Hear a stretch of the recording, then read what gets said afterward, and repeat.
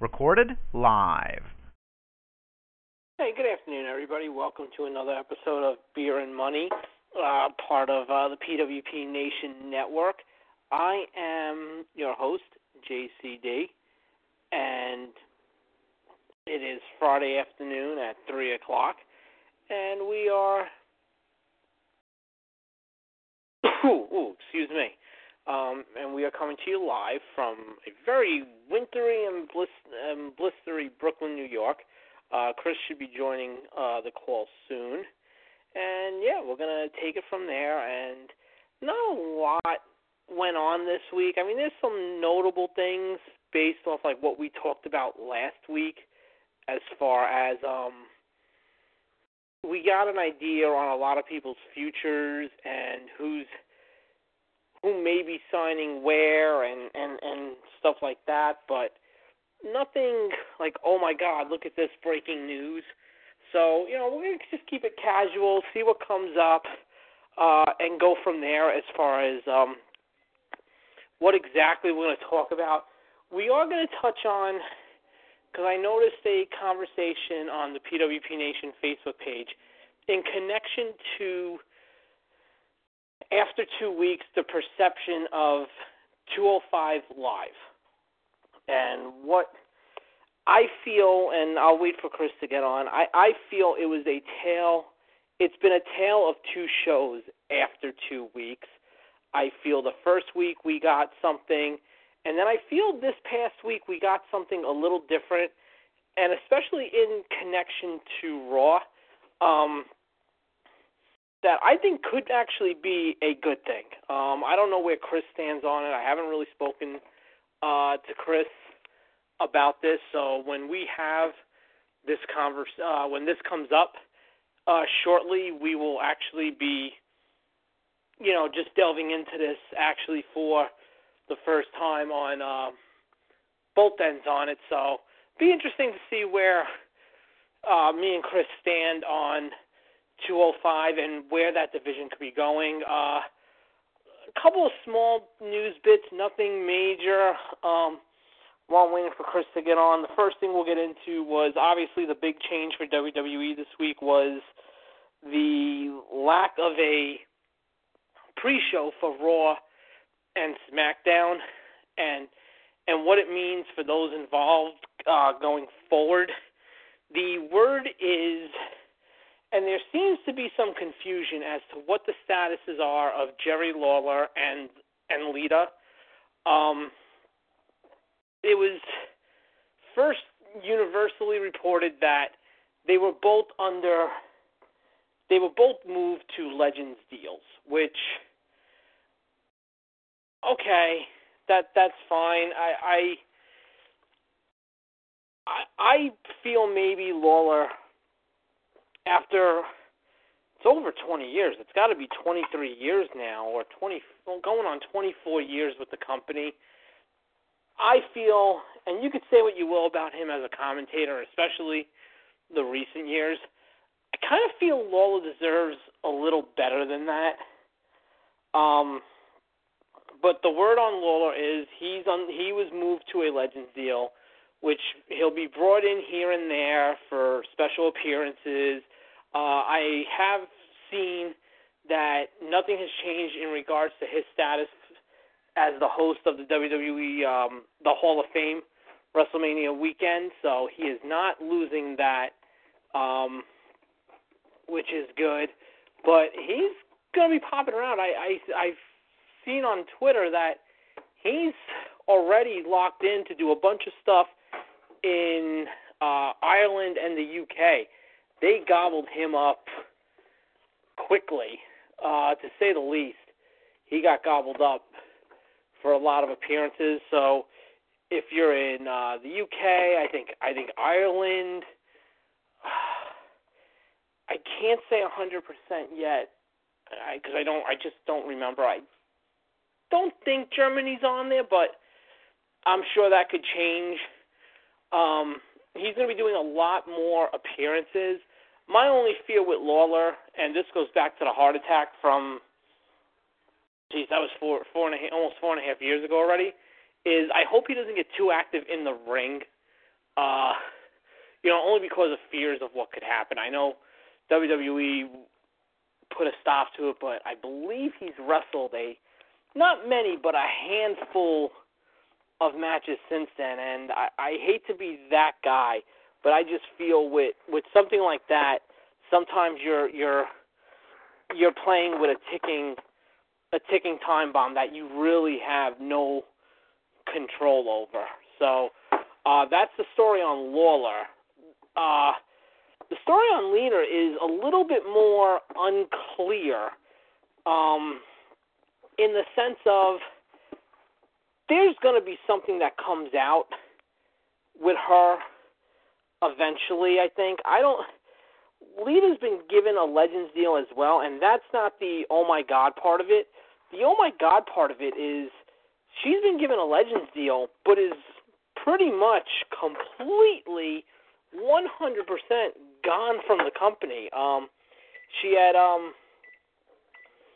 apparently reached out to Jim Ross some way or another, and that's where I saw the news on her status, that, even JR said he was wrong about what he had been saying, I guess, about what her status was and what her role would be going forward, that she was he was told by her she's completely gone. So we'll see what happens with her. I know she is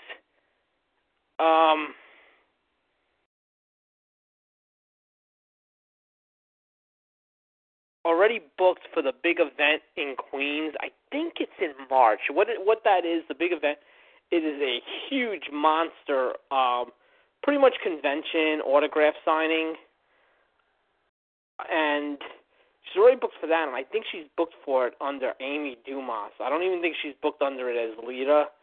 So this might be one of those things where in a couple of weeks you get a backstory as far as maybe something happening in regards to her, and maybe something happened backstage and they just decided that she would be gone. I thought she would be ideal to work this storyline with Asuka, going through Legends. And we'll touch on that too.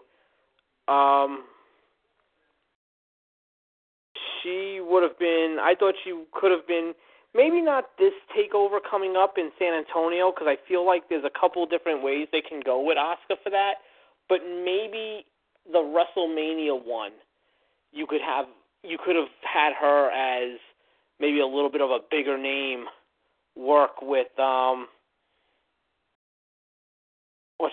with Asuka and Lita, and building to that whole, there's nobody to beat Asuka. So that's what's going on with Lola and Lita. The pre-show is apparently completely done. I think we got like a 10-minute version of it on Monday. I apologize. I don't even know if we did one on Tuesday for SmackDown.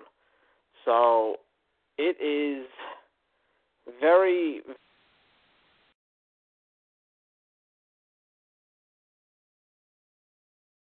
very interesting as far as where Lita goes from there.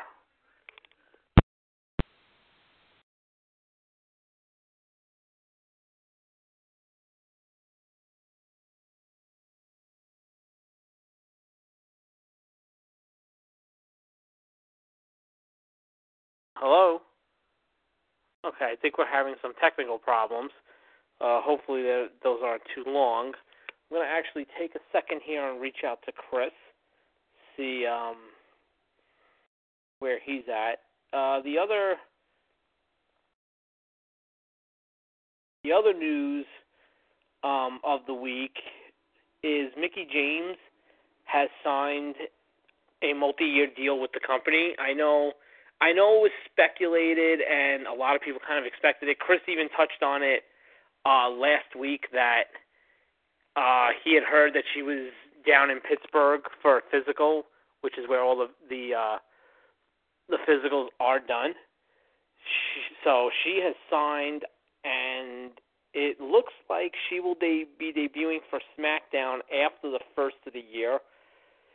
So that'd be a good boost.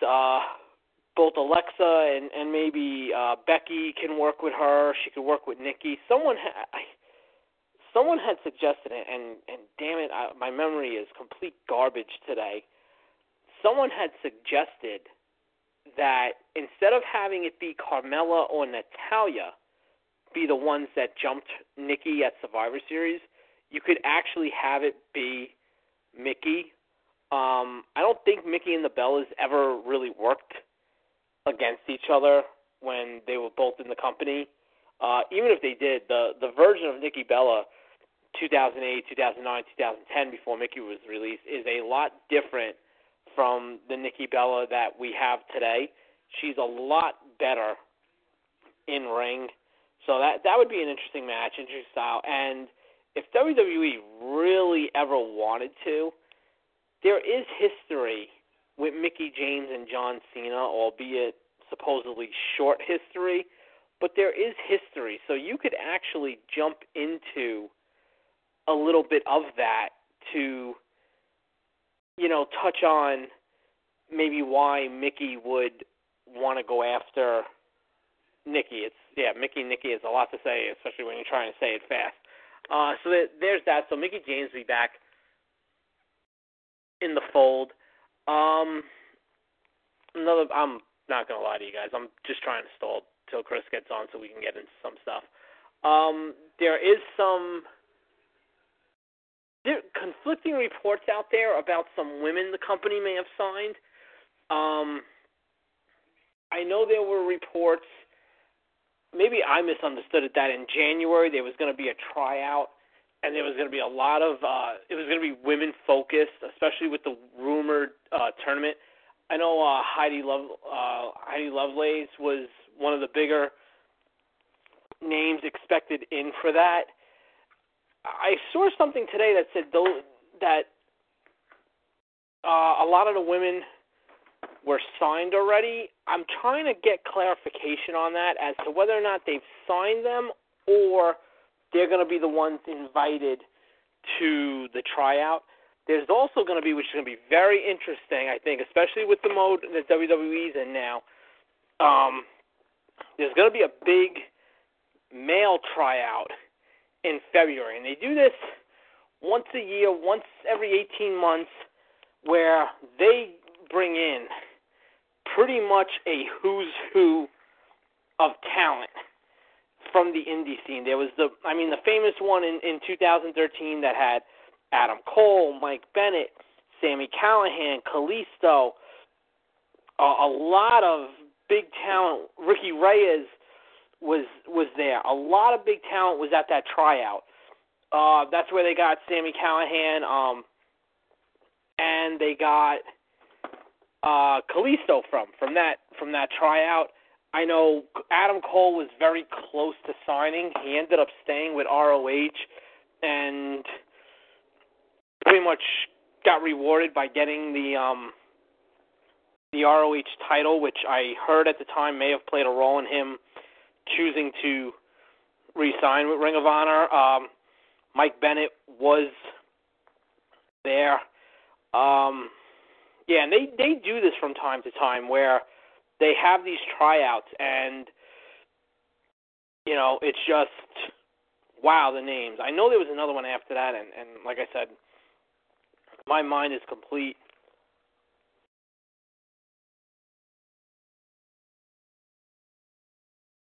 My mind is complete garbage today. I think they had another one in late 2014, early 15. And they're going to have another one in February. So it'll be interesting to see. I know Moose was at one. I think Roderick Strong was at one. Oh, Chris is on. Good.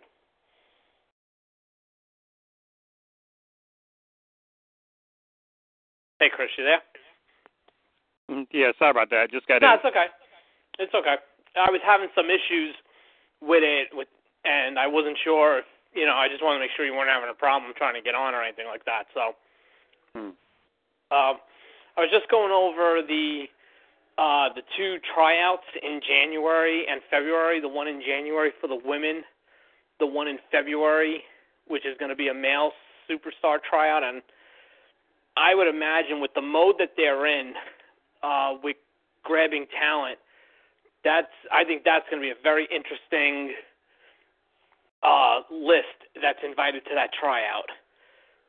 I haven't heard any names yet. From my understanding, I was told that Adam Cole's contract expires for Ring of Honor in early 2017. April. Yeah. Okay. So, so there's that.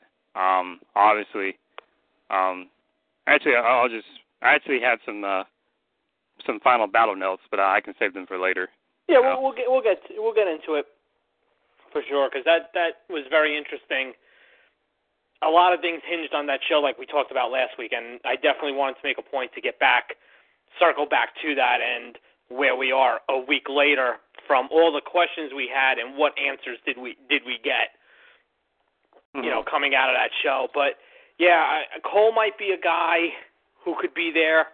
Yeah, I mean, I've seen reports that they're in full-on signing mode, which lock up your talent, basically, because they're coming.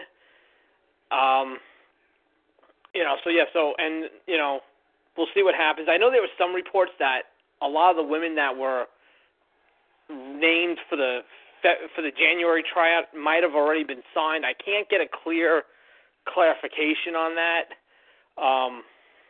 So we'll see where that goes. But they're going to pick up a boatload of talent, and it's funny. I was just thinking of it the other day. I remember they held a conference call at some point. I want to say it was the early part of last year, and they said overall they'd be adding like 30 to 40 new talents, and everyone was like, "Oh my God, that number's crazy." But when you really think about it, assuming they don't add anybody else the last 2.5 weeks of the year, they're pretty much almost right on with that number with everybody they've added over the last year. Mm-hmm. So we'll see what happens with the tryouts between January and February. The one good thing about the tryouts is those lists get out as far as who was there. So there won't be much speculation on it. You'll know either right after it happens or even right before who's invited. I was just right before you get on. I was just trying to remember back. There was the one this year that had, what was that? Moose, Roddy was in that. One person to look out for is next year. We'll probably see him quietly get in. He'll probably get lost in the shuffle, kind of like Aries. I would say look out for King Cuerno. He's from Lucha Underground, and he tried to be part of the CWC, but I remember Lucha basically kind of locked him in. I don't mean to cut you off, but he was the guy that they wanted and he wanted, but because they have that contract, that weird contract, he couldn't get in, right? Okay. Yeah, he couldn't get in. He was kind of, when he was part of Lucha, he was pretty much like he was like the number 2 kind of heel, sort of. He wasn't number 1. He was like number 2. His gimmick was cool. His gimmick was kind of like he was a hunter. So like, and his matches, like when the show first started, he was like feuding with Johnny Mundo. So like, Johnny Mundo could have a match, and then he would just kind of like be in the balcony, kind of like how Sting used to be, kind of like stalking you. Okay. And then like, there'd be like a backstage segment or backstage vignette of someone preparing for a match or something. And then you would just have him like in the background just kind of stalking. He was kind of like a stalker, sort of. It sounds kind of corny, but he makes it work. It sounds interesting, though. Yeah, right. And before his matches with whoever he's fighting, he'll like he would like take a personal belonging of whoever he was feuding with and like kind of put it on the ring post, almost as if like a sacrifice or something like that. Okay. But he was a hunter. He wasn't really. I mean, I guess you could say he was a heel, but it really just depended on who he was hunting. Because what made his gimmick different in Lucha Underground was who he was hunting was indiscriminate. So he would hunt like a face or a heel, which kind of put him in a tweener sort of. But anyway, he's a good talent, and he can actually speak English. He's one of the few guys in Lucha that could speak English. He's got a good body. I remember when Lucha Underground, when they scored that segment on ESPN, which was a big deal for them. It was Rey Mysterio, Johnny Mundo, El Patron, aka the Rio, and King Cuerno. So they could have gotten anyone, and they got him. And he was doing good for himself, but then what happened was just as Lucha got more popular, some of their other characters were starting to get over. The two that stand out, obviously, are Pentagon Jr., now known as Pentagon Dark, and the man they call Cage, also known as Brian Cage, or you can just call him Cage. Yeah, so when those two got over, they didn't really have a place for him. And I remember he had a feud with Mil Muertes, and, of course, Lucha Underground is a TV show, and you got to remember, so people get killed off after that. And so Mil Muertes killed him off. And sometimes what happens in Lucha, the advantage of being a luchador, is sometimes they just wrestle under a different mask, and they just change their style to be a different person. So, but after Mil Muertes killed him off, he hasn't been seen since then. I don't read Lucha Underground spoilers. But right now they're like halfway through season 3, and he hasn't come back. So. And I'll give Lucha credit. I'll give Lucha credit for one thing. I don't have El Rey, so I've never seen an episode. But I'll give Lucha credit about one thing. Those spoilers are damn near impossible to find. Yeah, they're really good with that. I won't lie to you. I'm a spoiler guy. You tape when they would tape SmackDown. I'd be there every Tuesday night looking, reading. What's going to happen. When they tape 75 episodes of Impact in 1 week, I'm trying to piece it all together. Lucha, I gave up on trying to find them because they're not out there. Pretty much to the listeners out there, I'll warn you, though, there is one way you can get spoiled, and I've fallen for this. A lot of folks have fallen for this. One time I wanted to get a picture of what the roster was like, so I just typed in the Wikipedia page, because if you go WWE or TNA's Wikipedia, you can get the roster. Well, when you type in Lucha Underground's Wikipedia, you see their roster, but you also see who the current champions are, which could spoil you.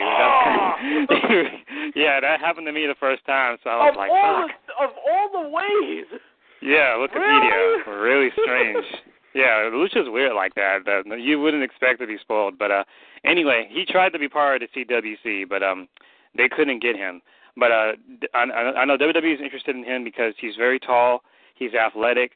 He has a vicious suicide dive, and I know that doesn't mean that much because the move is used that much. But when he does his suicide dive, he does it with like such velocity. What's that dude's name? He was in TNA. He was in ECW too. The black dude, the one that used to do the pounce. Marcus Corvan. Mountie Brown. Remember how Mountie Brown would remember how he would run crisscross before hitting you with the pounce to give himself? That's what King Cuerno does. He runs. Yeah, he does a crisscross run on the ropes and then does a suicide dive. According to him in the interview, when he does that, he gets way more momentum, and I believe him. But you got to see it. You got to see it for yourself. But he's got the most vicious.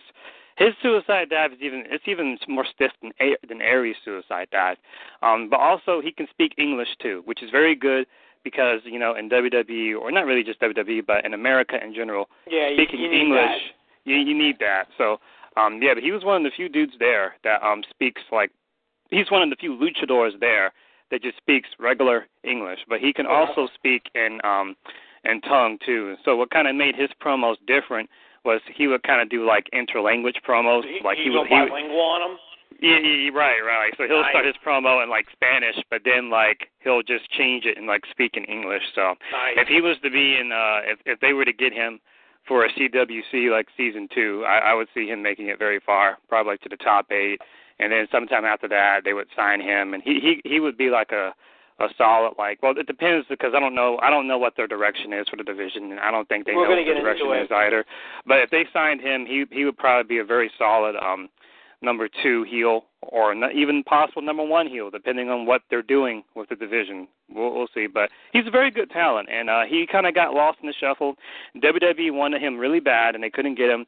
So when they couldn't get him, they got Grand Metalik. And at first, when they got Grand Metalik, most fans were kind of like, because it was very apparent that the CWC was an attempt to kind of get the success, because clearly they know that what Lucha Underground was doing was working. So when they got Grand Metalik at first, a lot of fans were kind of like, because fans just wanted to see a Lucha Underground person.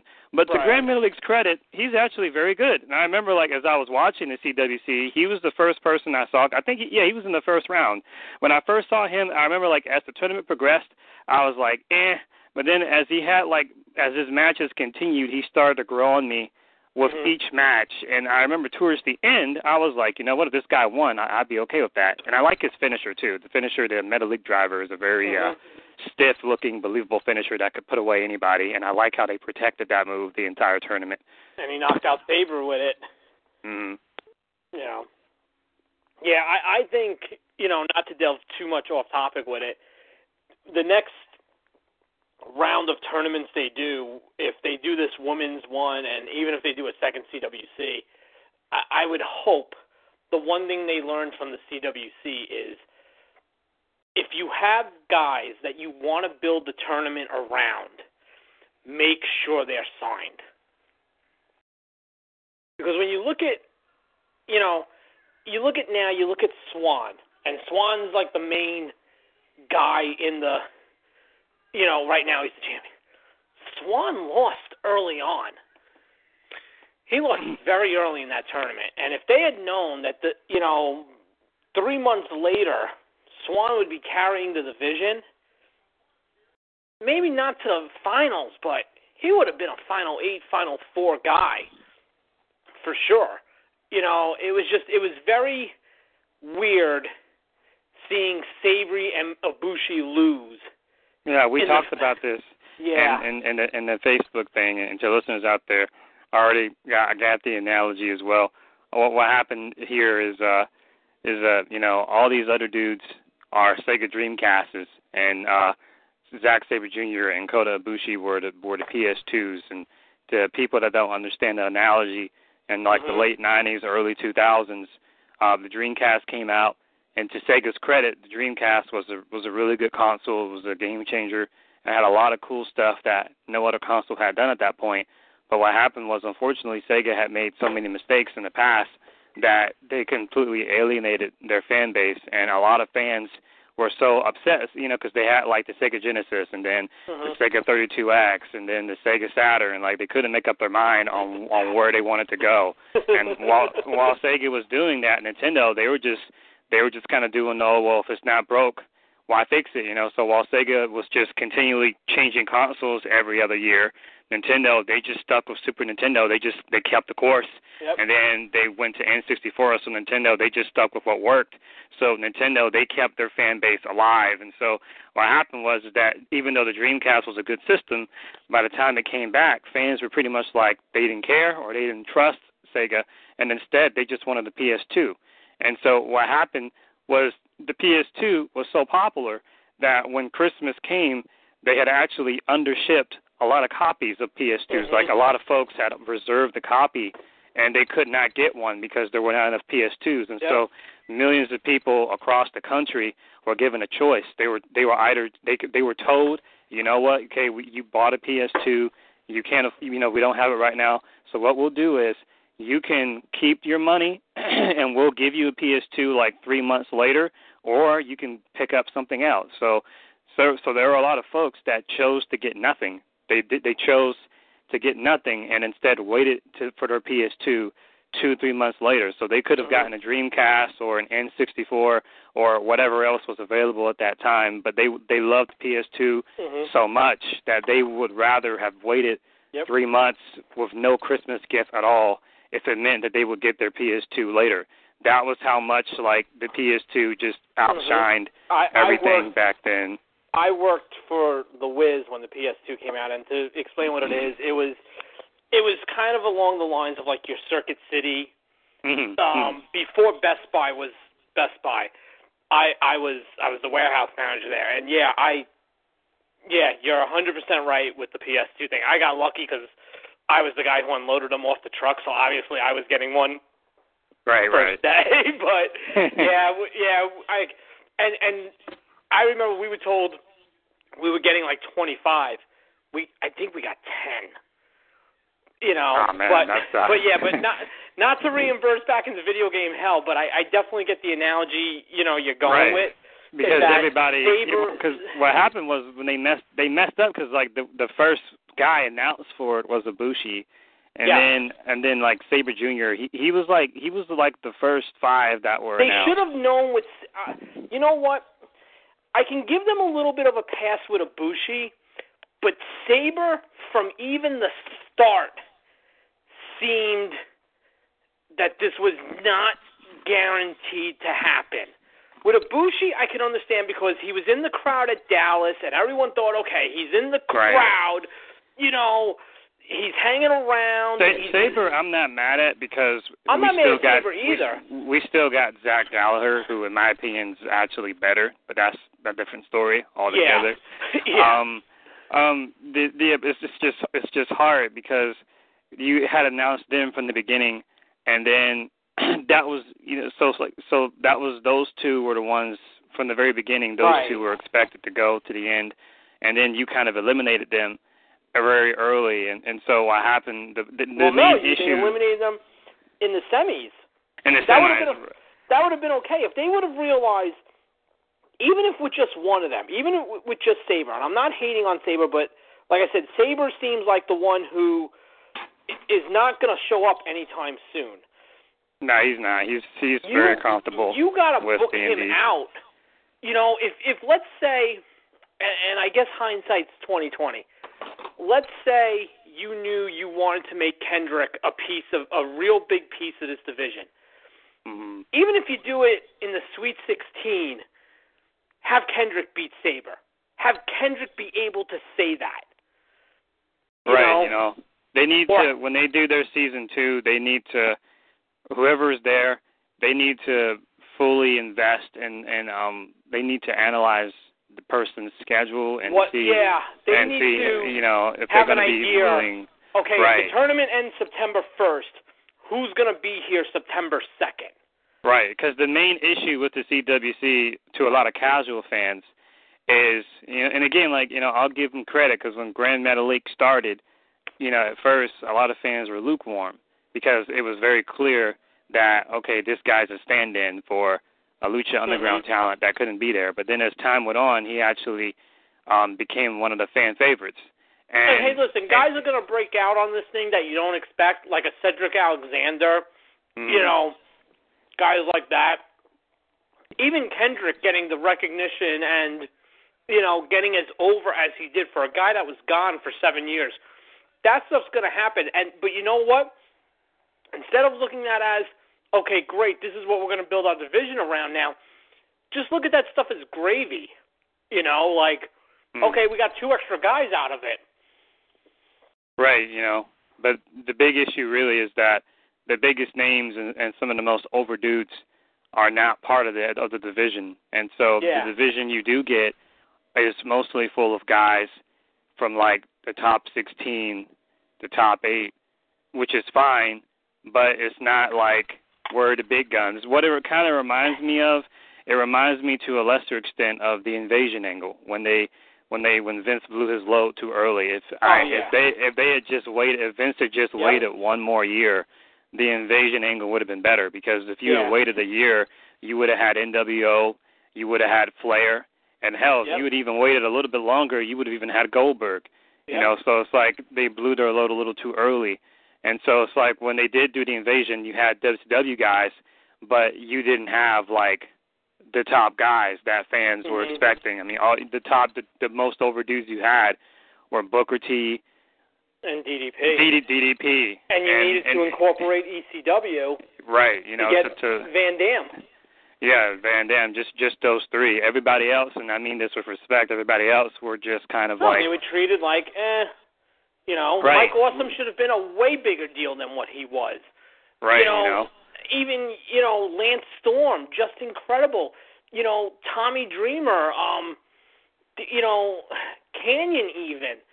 You know, yeah, they you know, yeah, we don't have enough time left in this year to go over. Yeah. And you and I have done it. We did it previously, like what was wrong with that.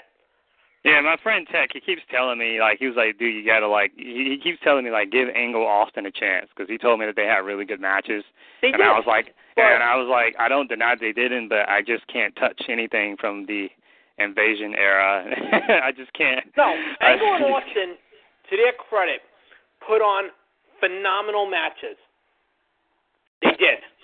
Not, your friend Tech is 1,000% right.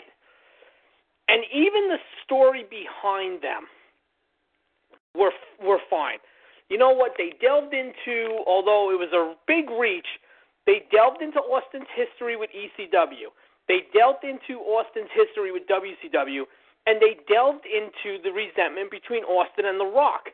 The Austin turn to the Alliance is not as bad as it has gotten killed for. The problem with Austin going to the Alliance was it wasn't just Austin that had to go to the Alliance. It was basically, except for X Factor, every single heel ended up in the Alliance. That was, besides the big stars missing, that was the second biggest problem.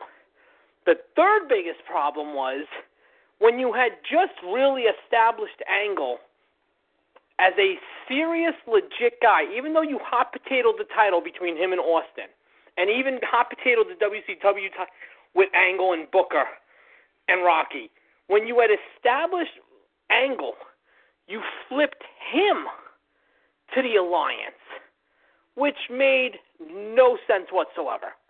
And I know they tried to spin it with, he was a spy for Vince. My memory is rusty. Where were the Radicals during this? Eddie was fired. Benoit was injured. Malenko was floating around. And Malenko was actually starting to transition into an agent. And Saturn was doing the Moppy angle. Jeez, no wonder this angle was bad. They could have really played an important role. Oh yeah. I could have seen. I could have seen like even an entire storyline. Yeah. I could have seen the entire story revolving around them because they left. So, you know, you could have did a story of like both sides trying to recruit them. Yep. Wow. Oh no, WCW, no. You know, we just tried to leave there. No, but this is a new day. But then you could have Heyman, but look at how good I treated you guys in ECW, you know. Right. And then you could have WWE, like, listen, we took you in. That's storytelling right there. Yeah. Wow. Yeah, if you did that, there's a good possibility that Eddie and Chris could have not necessarily become main eventers quicker, but they could have gotten a world title opportunity a lot earlier with that kind of storyline. You know, like, hey, if you join us, we'll give you this, or. Yeah. I mean, I don't think Triple H being there would have changed that much. I think it would have been pretty clear he would have been Team WWF. It probably would have been a de facto face turn by default. That was coming. That was the other thing too. Everyone forgets Hunter was being positioned to turn face and feud with Austin. Mm-hmm. You know, that was the other thing too. That you know, that was being set up for Hunter to finally get that world title win off of Austin, and then Hunter, unfortunately, blew his knee out. But that's where that was all headed. That was headed. SummerSlam was going to be Austin Hunter. But about what you were saying earlier, Rich Swann's just likable. A lot of kids like him. He's kind of he's basically like a smaller Kofi Kingston, kind of, and he's just likable and stuff like that. And the last thing I'll say in the Cruiserweights was, man, I was joking about this with Aaron yesterday, man. I was watching 205 yesterday, and I legit fell asleep 3 times. The show was so boring. If you want a nap, if anybody wants a nap and you can't find a way to go to sleep, check out 205. So here's this, man. So here's this kid that Aaron and I, because Aaron and I, we always, like, disagree, but we're, like, totally 100% on the same page. Noam Dar, holy shit, man. This kid wrestled one of the most boring matches I've seen all fucking year. So he's wrestling Cedric, and he spends, the match is like 13 minutes. It went way longer than it should have. And he's spending like 10 minutes of the match working on Cedric's arm. And I'm like, okay, whatever. You didn't do that in any of your other matches, but okay, I'll bite. He's working on Cedric's arm bar, arm submissions, arm against the ropes, arm against the steel bar. I mean, he's just doing some old school, like, you know, like working a body from part. WCW. Oh, yeah, working the body part. I'm like, okay, cool. So he's working on Cedric's arm for like 10 whole minutes, and this went on forever. I am not exaggerating. Like, the opening sequence of the match was Cedric trying to get out of the arm bar, and he just wouldn't let go of it. This went on literally for like way longer than it should have. Like, it was like the opening segment was like 4 minutes of him trying to escape the arm. Like, I thought I was watching a UFC fight for a second. So I was like, okay, I'll give it a shot. So after working on his arm for 10 minutes, he finally wins with a kick to the head. What? Yeah. What was that? And then to make it worse, when he's doing his stuff, right? Like when he's doing his moves, and when he, like, whether it's a submission or whether he's just doing strikes, he has like this weird look on his face, almost like he's trying to imitate Nakamura. You know how Nakamura does the weird facial expressions, and it's not just a Nakamura thing. A lot of Japanese talents do it. Naito does it. Okada does it sometimes. You know, it works for them. It works for them, and I'm not just saying that, as a racist statement, but a lot of these Japanese dudes, right? It works, and since a lot of Japanese dudes can't speak, it's part of the style. It's part of their style. What I and can't translate to you verbally, I'll translate to you with body language. Right, it works for them. So like he's doing these weird facial expressions, and it's not working. And then he does this thing where he like kisses his hand, and it's like what? Like, just nothing worked at all. Like, I tried, man. I tried so hard, and I'm like, this is not working, period. And I know it's not Cedric, because I've seen him have good matches with, like, I've seen him have matches of Zack Sabre Jr. in the Indies before. Matter of fact, they had, like, a match, like, I think it was, like, a match in PWG about, like, a week before the CWC started.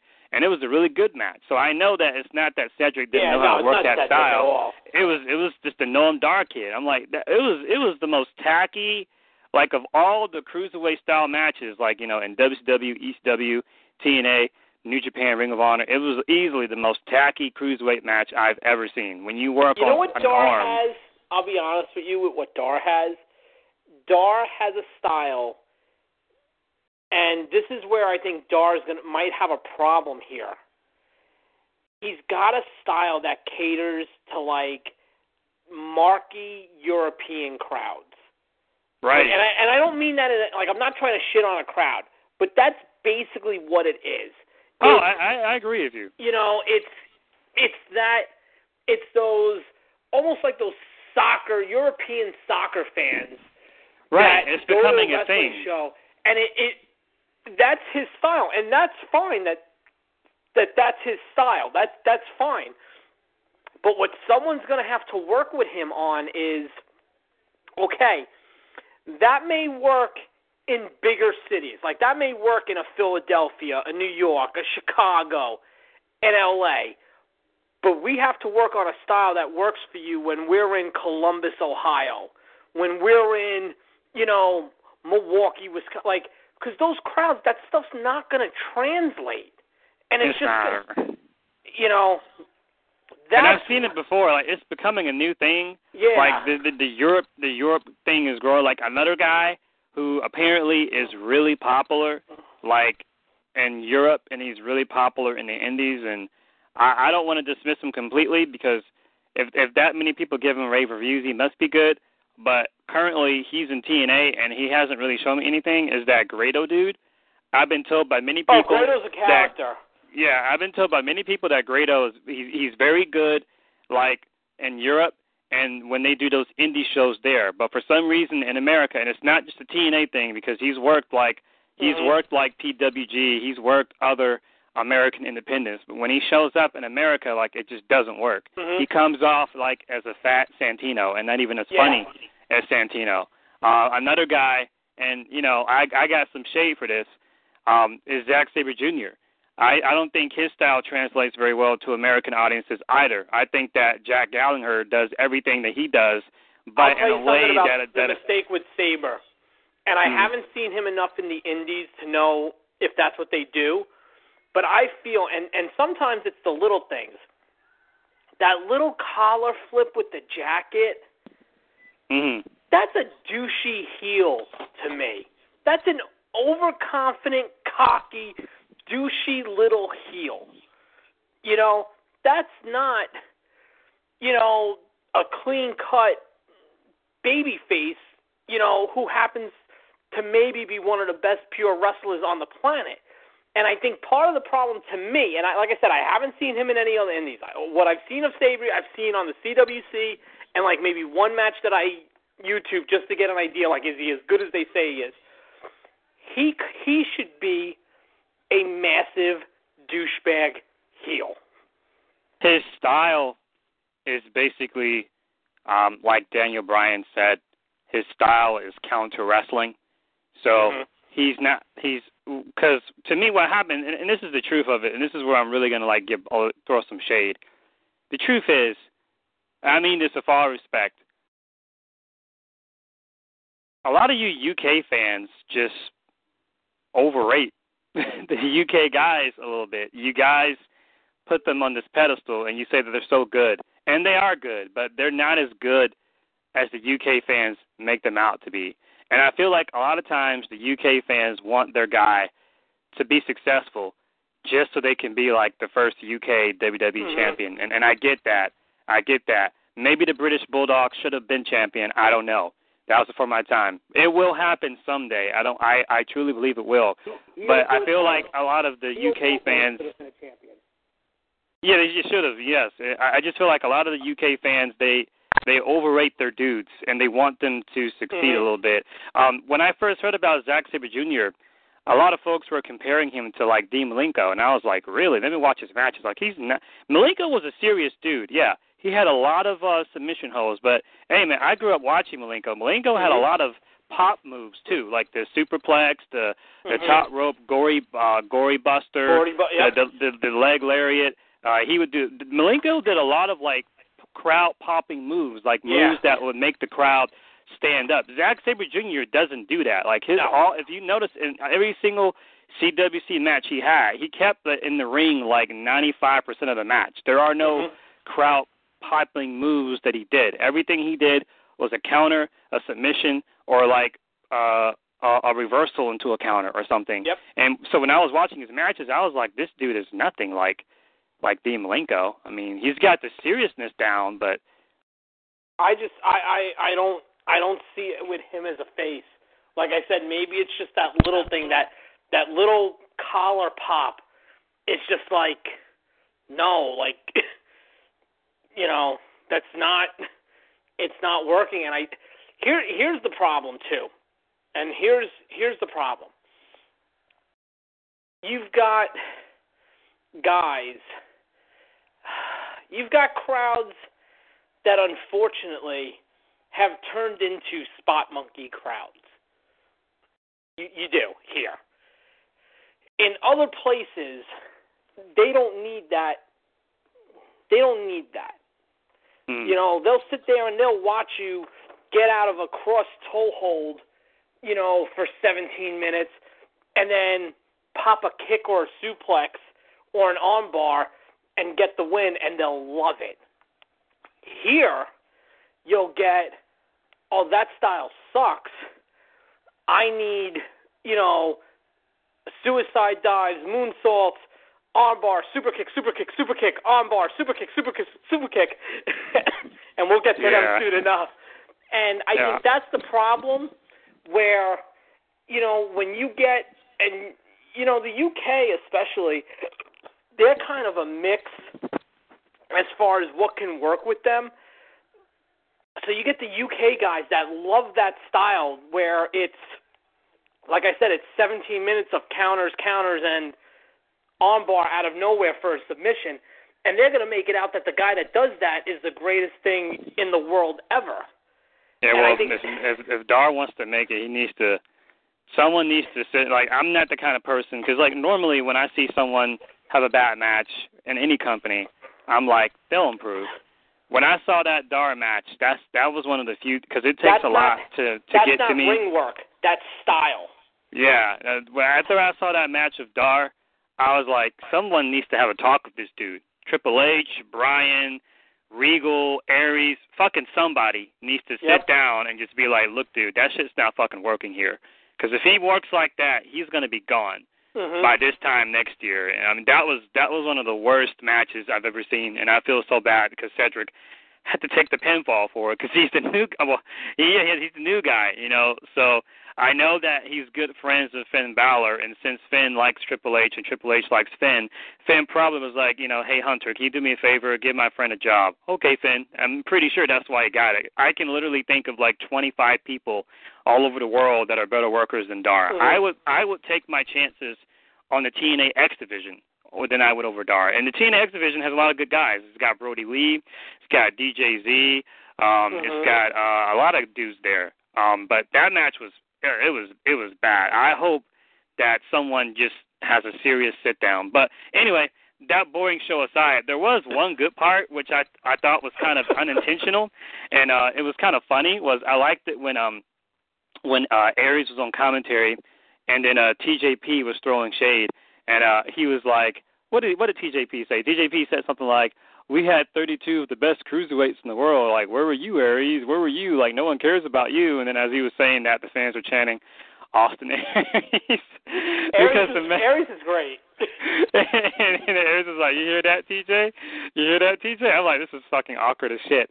So I'm like, I'm just kind of like, Aries, he's just kind of giving me like a Punk vibe, kind of like when Punk was hurt, like in late 2010, early 2011, like when Punk literally didn't have anything to do. And I remember he was doing commentary on NXT. He was doing commentary on Raw. You could just tell Punk like just he didn't care. He was like, I'll just have fun with this. Let me see how far it goes. Let me use this to my advantage, and I can totally see that's what Aries is doing. And some of the stuff Aries says is really funny, like I'm only wearing sunglasses because of what did he say? He said he was wearing sunglasses because I think he said like the Jack Gallagher dude. He said he was wearing sunglasses because his skin was too bright. I'm like, yeah, that's funny. You can tell Aries is just having fun. So if I watch this show, Zach Gallen line was great. Right. That was great. What do you say? Like, you take a leg out from somebody and they're done for unless they're Zach Gallen. Right. So I think going forward, if I watch 205, I'm just gonna listen to Aries' commentary and just kind of like go autopilot on the matches because I noticed like Aries is actually pretty funny on commentary. So if I just listen to him, it might make the show watchable. And it's building. It's building. This is a great way to use him. You know, until that orbital bone heals and he can pop up in the division. You know, I mean, there'll be a lot of good matches. I mean, and being serious, there'll be a lot of good matches. It's not a spoiler now because Regal announced it, but like, if Aries was still going to be in NXT, Regal announced they're going to do these matches to build to a new number one contender. When you look at what the matchups are, and without spoiling anything, you know, they are some good matchups. But Aries would be a notable guy missing from this. And even though he's injured and you know he's injured, it still would be like, I think there's one more taping before San Antonio. You're going to look at it and be like, you couldn't wait, you know, to do this, you know, till the first taping of the new year. Like, so, you know, and I talked to Jay about it. And, his prediction, Jay's prediction is that he thinks that they're going to fast-track Aries once he's healed, and he'll beat whoever the Cruiserweight champion is. He'll walk into Mania as Cruiserweight champion. I don't know if he'll walk into it, but he'll walk out of it as champion. Because I don't know if you saw it. I did a complete batshit crazy WrestleMania 33 preview card this week that they posted. And I have, instead of the IC title ladder match or the U.S. title ladder match, I actually have the Cruiserweight title in that multi-man car wreck match. And I say it clear as day, I don't know who the champion will be going in, but Austin going Aries out will be Aries. Will take, right. Yeah, and will then be Jay crowned. predicts after that the post-Mania Raw or whatever, Aries would just be like, I'm the greatest man that ever lived, blah, blah, blah. No one can beat me, open challenge, someone come out here right now, and then that's how Kenta shows up as a way to reignite their feud from NXT that never really finished. I like that.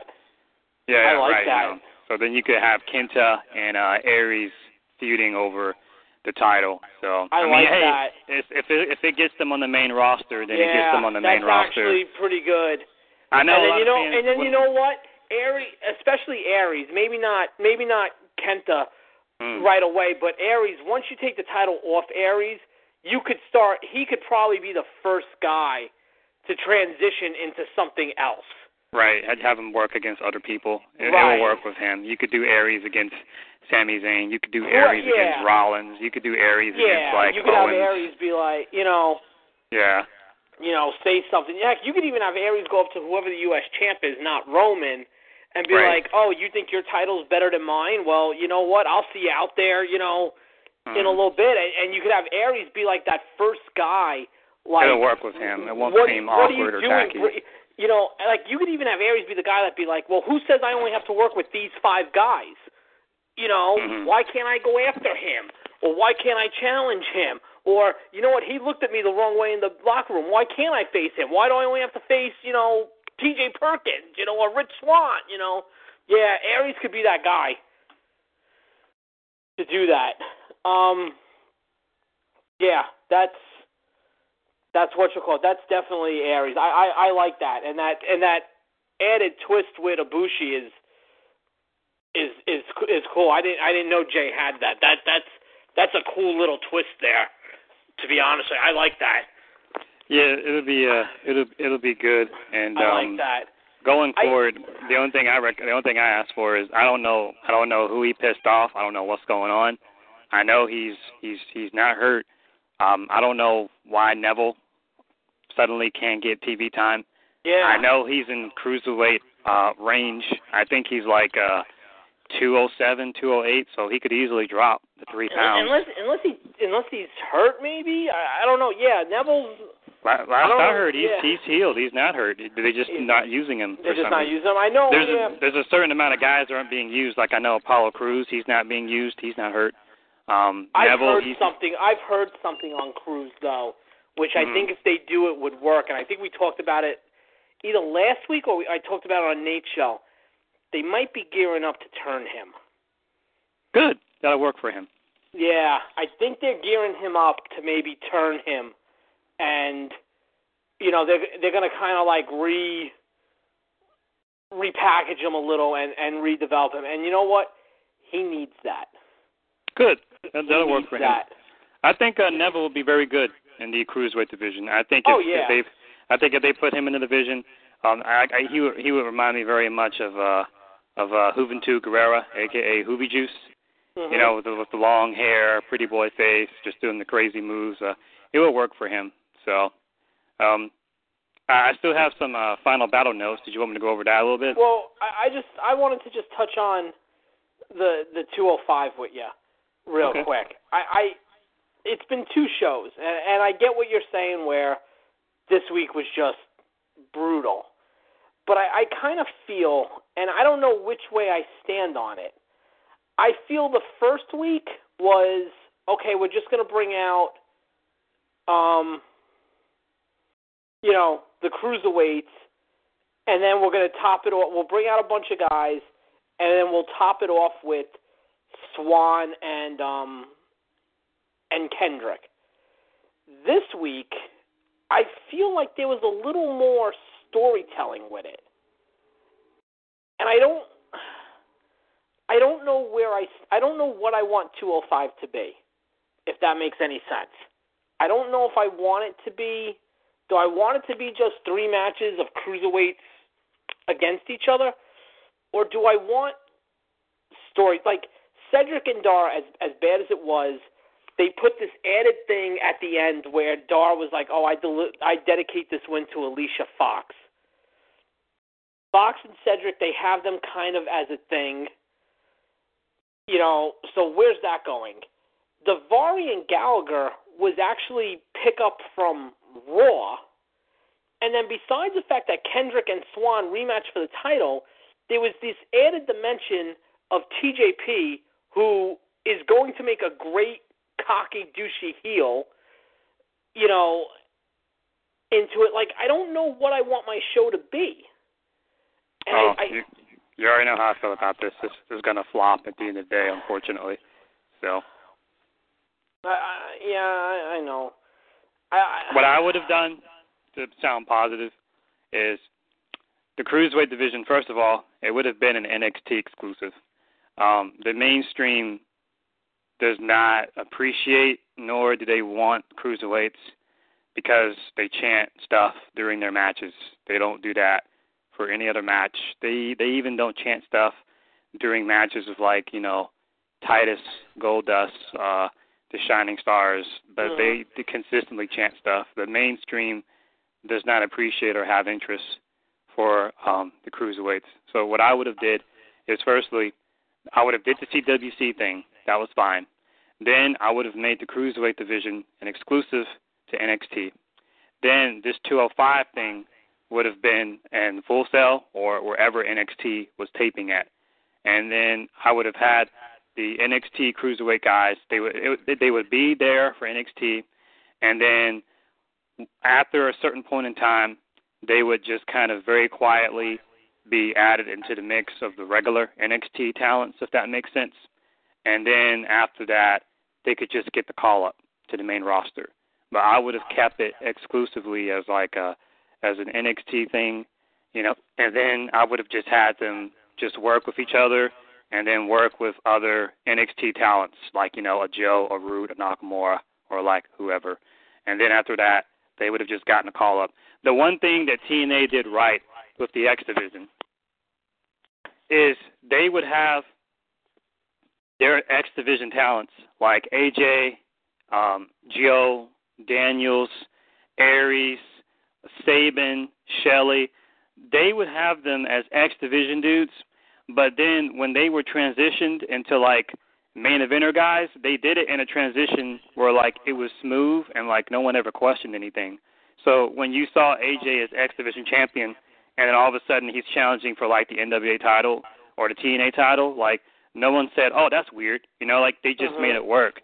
Ring of Honor is also good at doing that. They were able to take guys like Lethal, guys like Cole, guys like Kyle O'Reilly. They're able to get dudes that are like in a tag team, or dudes that are viewed as kind of like cruiserweight style, kind of like ACH, where they're like kind of like in TV title level, and then you build them up to a point where suddenly they're challenging for the Ring of Honor title, and they do it like in a way where like no one questions the transition. And not trying to throw shade at WWE, that's always kind of been their big weakness with the cruiserweight. They've never been able to do that transition process. That might be why Aries might be the perfect guy for this. Yeah. They need to. I don't know if it's a Vince thing or what, but that's always been their big issue. I know that like WWF's cruiserweight division back in the day was kind of ass compared to WCW's anyway, but I still to this day defend Taka Michinoku. He was really over. The fans really liked him. Taka was. Right. You could have easily transitioned Taka into an Intercontinental title level guy at that point. You could have gotten Taka. Think of the matches you could have had. I'm not saying Taka should have been WWF champion, but you could have did Taka versus D'Lo. You could have did Taka versus Angle. X-Pac. You could have did Taka versus X-Pac. Like, Taka could have gone much further than he did, and they just did not know. It was like the thought never transitioned to them. It never occurred to them, hey, instead of having him work with cruiserweight guys, why not have him work with Angle for one night, or have him work with just whoever, like Benoit or Guerrero or D'Lo or Jarrett or Chyna or anyone. Like he could have easily have worked with the Intercontinental champions at that period in time, like in 2000, early 2001, because you had guys that knew how to work that style, and it was like the thought just never occurred to them. that's always been WWE's weakness when it comes to cruisers. It's like they don't know how to get over the transition thing, you know. Yeah. So hopefully they can do it with Aries. Yeah, that's why Aries might be the best guy to do this. And you know what? I mean, listen, you know, we talked about it last week how, you know, hopefully they value his mind and his knowledge. You know what? Let Aries tell you about, okay, well, when I first did option C, this is, you know, how I went about it. This is what we did. This is what made it work, you know. And you know, yeah, he might have to be the guy for that. It's a means to an end, and at this point, I've pretty much like accepted it. I still don't think that he should be in the cruiser division, but as I've said before, look on the bright side, you know, to indie fans out there. I mean, if it leads to a main roster call-up, that's what it is, Chris. That's what it is. That at the end of the day, as much as it might not be the ideal way for him to, you know, at least he's on the main roster. You know, if this is what it takes for him to get there, then whatever. And I would prefer Kenta to debut in the Rumble and just go to sleep somebody. But if Aries being champion, if this is how you get Kenta, if this is how you get Aries versus Kenta on a bigger stage, then so be it. It's a means to an end. Yeah, that's what it is, Chris. I think with this, and I'm with you, don't get me wrong, but I think this is where, you know what, it might be a case of you might have to just, you know what, it's not ideal, but at least it's getting these guys there. You know, it's going to get, you know, Kenta on that main roster stage. It's going to get Aries on that. And, I mean, I would say Aries is a hit already. I mean, just from the 2 weeks with the commentary, wait till he's actually saying what he's saying on a mic and people are hearing it. Like that's the stuff that's where I think, you know, sometimes, like Bret Hart used to say, you don't always get what you want, but you get what you need. And I think this thing with Aries is gonna be that. It's not ideal. Don't get me wrong, and it's not. But at the end of the day, it's gonna lead to Aries on Raw. It's gonna lead to Aries at WrestleMania. And you know what? I'll take it. You know, I'd rather him come up this way than come up, be a random guy, and 2 weeks after he debuts, he's losing to Rollins. Mm-hmm. You know, or he's losing to Ziggler. You know, like that's what they did to Neville. You know, I remember Neville debuted, and then the following week, it was a great match, but he laid down for Rollins. Yeah. I mean, and I know people will say, well, Rollins was the champion, and it was a really good match. Rollins and Squash. I get that, but you know what? Build up a little momentum. You know, you had Neville debut against Curtis Axel. At least have Neville. I don't know who was a low card heel at the time. You know, 2 years ago. Have Neville's next match against Miz. You know, even if Sandow would have cost Miz the match against Neville, it would have been, and I know I've talked about this a million times, and this is the old man in me, because this is how I remember guys were built up. You go up the ladder of guys. You know what I'm saying? Like, there used to be a ladder of guys. If you were a heel, you went through all the guys, then you got to Duggan. And once you destroyed, no, I'm being honest. And then once you destroyed Duggan, you got Hogan. Or if you were a face, you know what? You got to Perfect. And then you got to Rude. You know, you went through, I don't know, you went through Arn Anderson and you got to Flair. You know? That makes sense. That's maybe it's just like I said. Maybe it's just me. I grew up on that. I mean, fuck, I'm going to be 40 in 10 days. You know, so. No, yeah, I get where you're coming from. I mean, that's how I feel about. They don't do that no more. No, they don't. That's how I feel about it. And to me, what pisses me off is they skip the mid-card thing. This is not to shit on anybody on the roster, but you could sit down.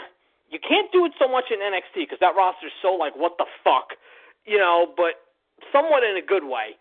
But if you sat down on Raw especially, you could turn around and say, okay, I need 10 matches for a guy. Maybe not 10. 10's a little much. But I need 7 matches for a guy. We're going to debut him, and I want to build them up to eventually, by the time we hit Survivor Series, this guy's going to be a major, major player. He's going to be a heel. I need 7 faces. He's going to be a face. I need 7 heels. You still could do that. It's not like they don't have the guys to do this. It's just for whatever reason, and I'm surprised with how old school Vince is, that Vince is not more on board with this. They don't do that. Well, I agree with you, and the thing that I missed in wrestling, WWE doesn't do it that much anymore, is I missed the structure of winning titles. And that's one of the main reasons why titles don't mean as much as they do. And whether people like or dislike the Miz, he's one of the last guys on the roster that had the old school title build where he was a random announcer, commentator. He was a jobber. Then he became an enhancement talent where he started to have more viable matches but still would lose. Then he became a tag team guy with John Morrison. Then they became a really good tag team. Then he became a tag team champion, and they helped get each other over to the next level. Then the team broke up. Then Miz became a United States champion. Then after that, he won Money in the Bank, which is basically this generation's King of the Ring. Then he became WWE champion. He walked up the ladder, the Shawn Michaels, the Bret Hart, the Steve Austin, the Rock, the Triple H, that old build where you're like tag guy, mid-card guy, world title guy. He was one of the last dudes on the WWE roster that did that. And somewhere around 2009, and to me, that's why a lot of folks just don't care for Sheamus, because he was the first dude that really started it. Somewhere around actually, you know what? Jack Swagger did it too. He was the ECW champion, but some folks don't count him. People make me laugh about Sheamus. I'll tell you why. If you look at what was going on in 2009, it was Cena, Orton, Cena, Orton, Cena, Orton, Cena, Orton. Okay? And, this isn't a time to have a conversation about Sheamus's value. That's a whole other different... No, I'm being serious. But you know what?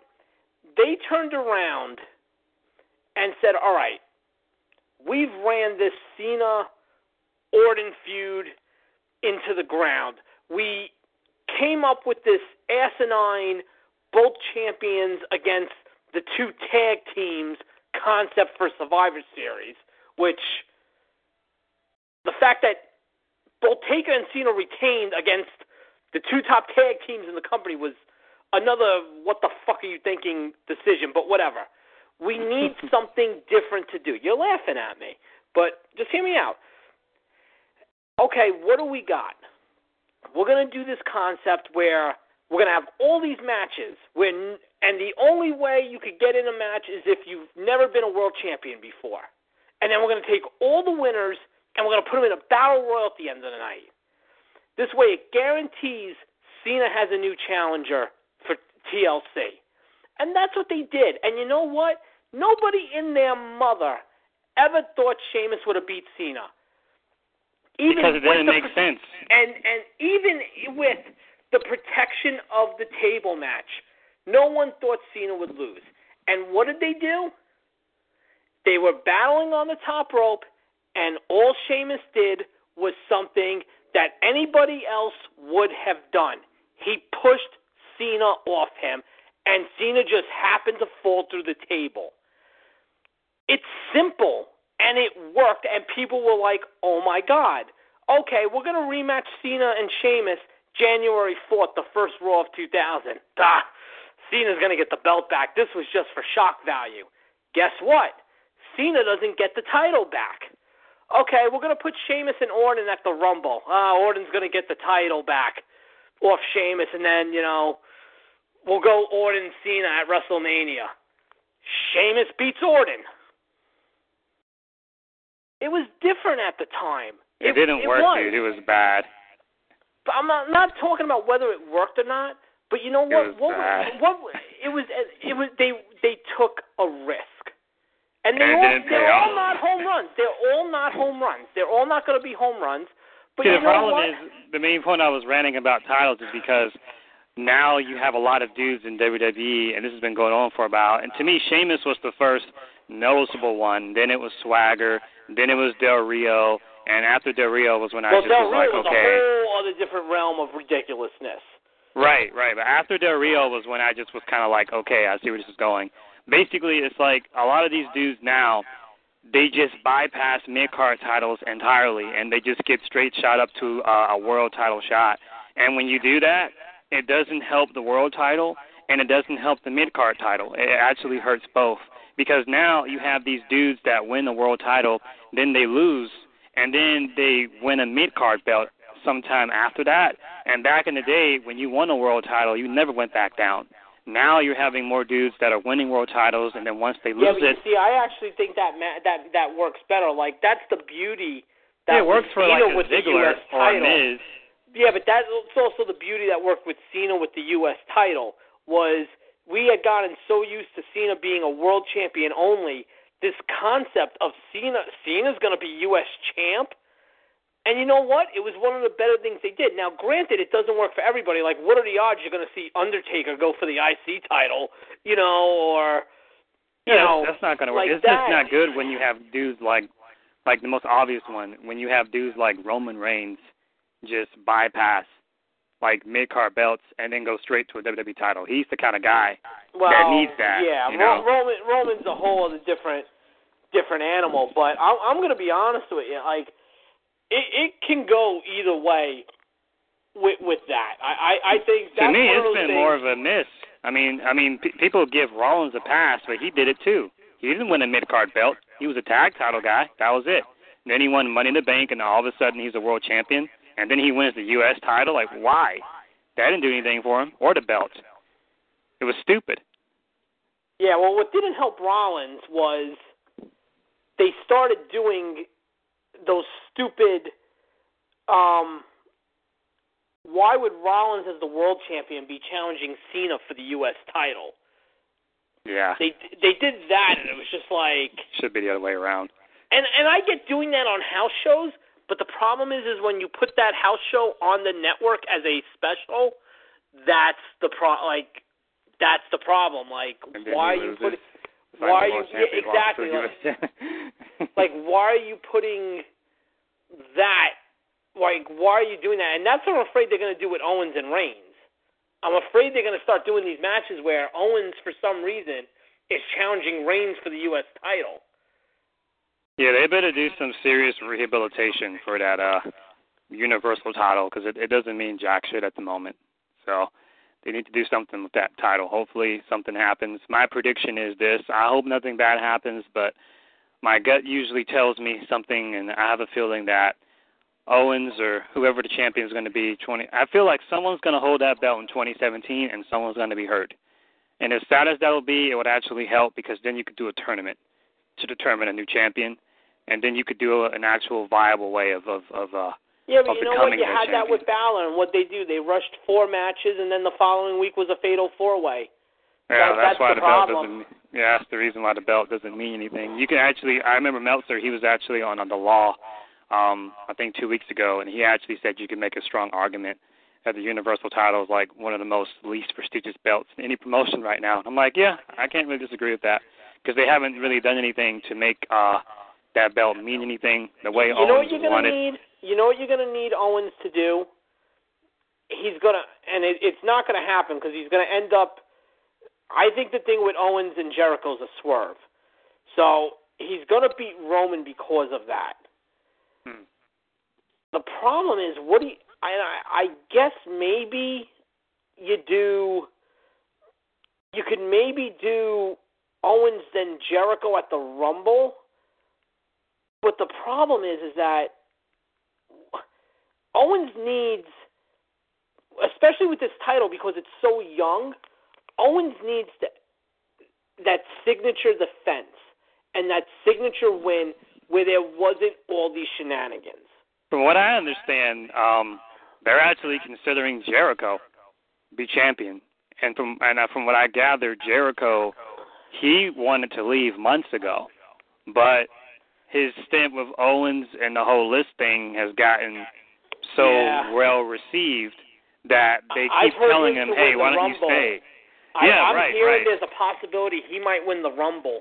And to be truthful with you, normally I would say that's stupid, but seeing how over he is and how well received, I wouldn't complain about that. Even if Jericho didn't win the title, that would be the match that Owens could have with that belt. And it's not a knock on Owens. It's just Owens is realistically the first real champion with that belt.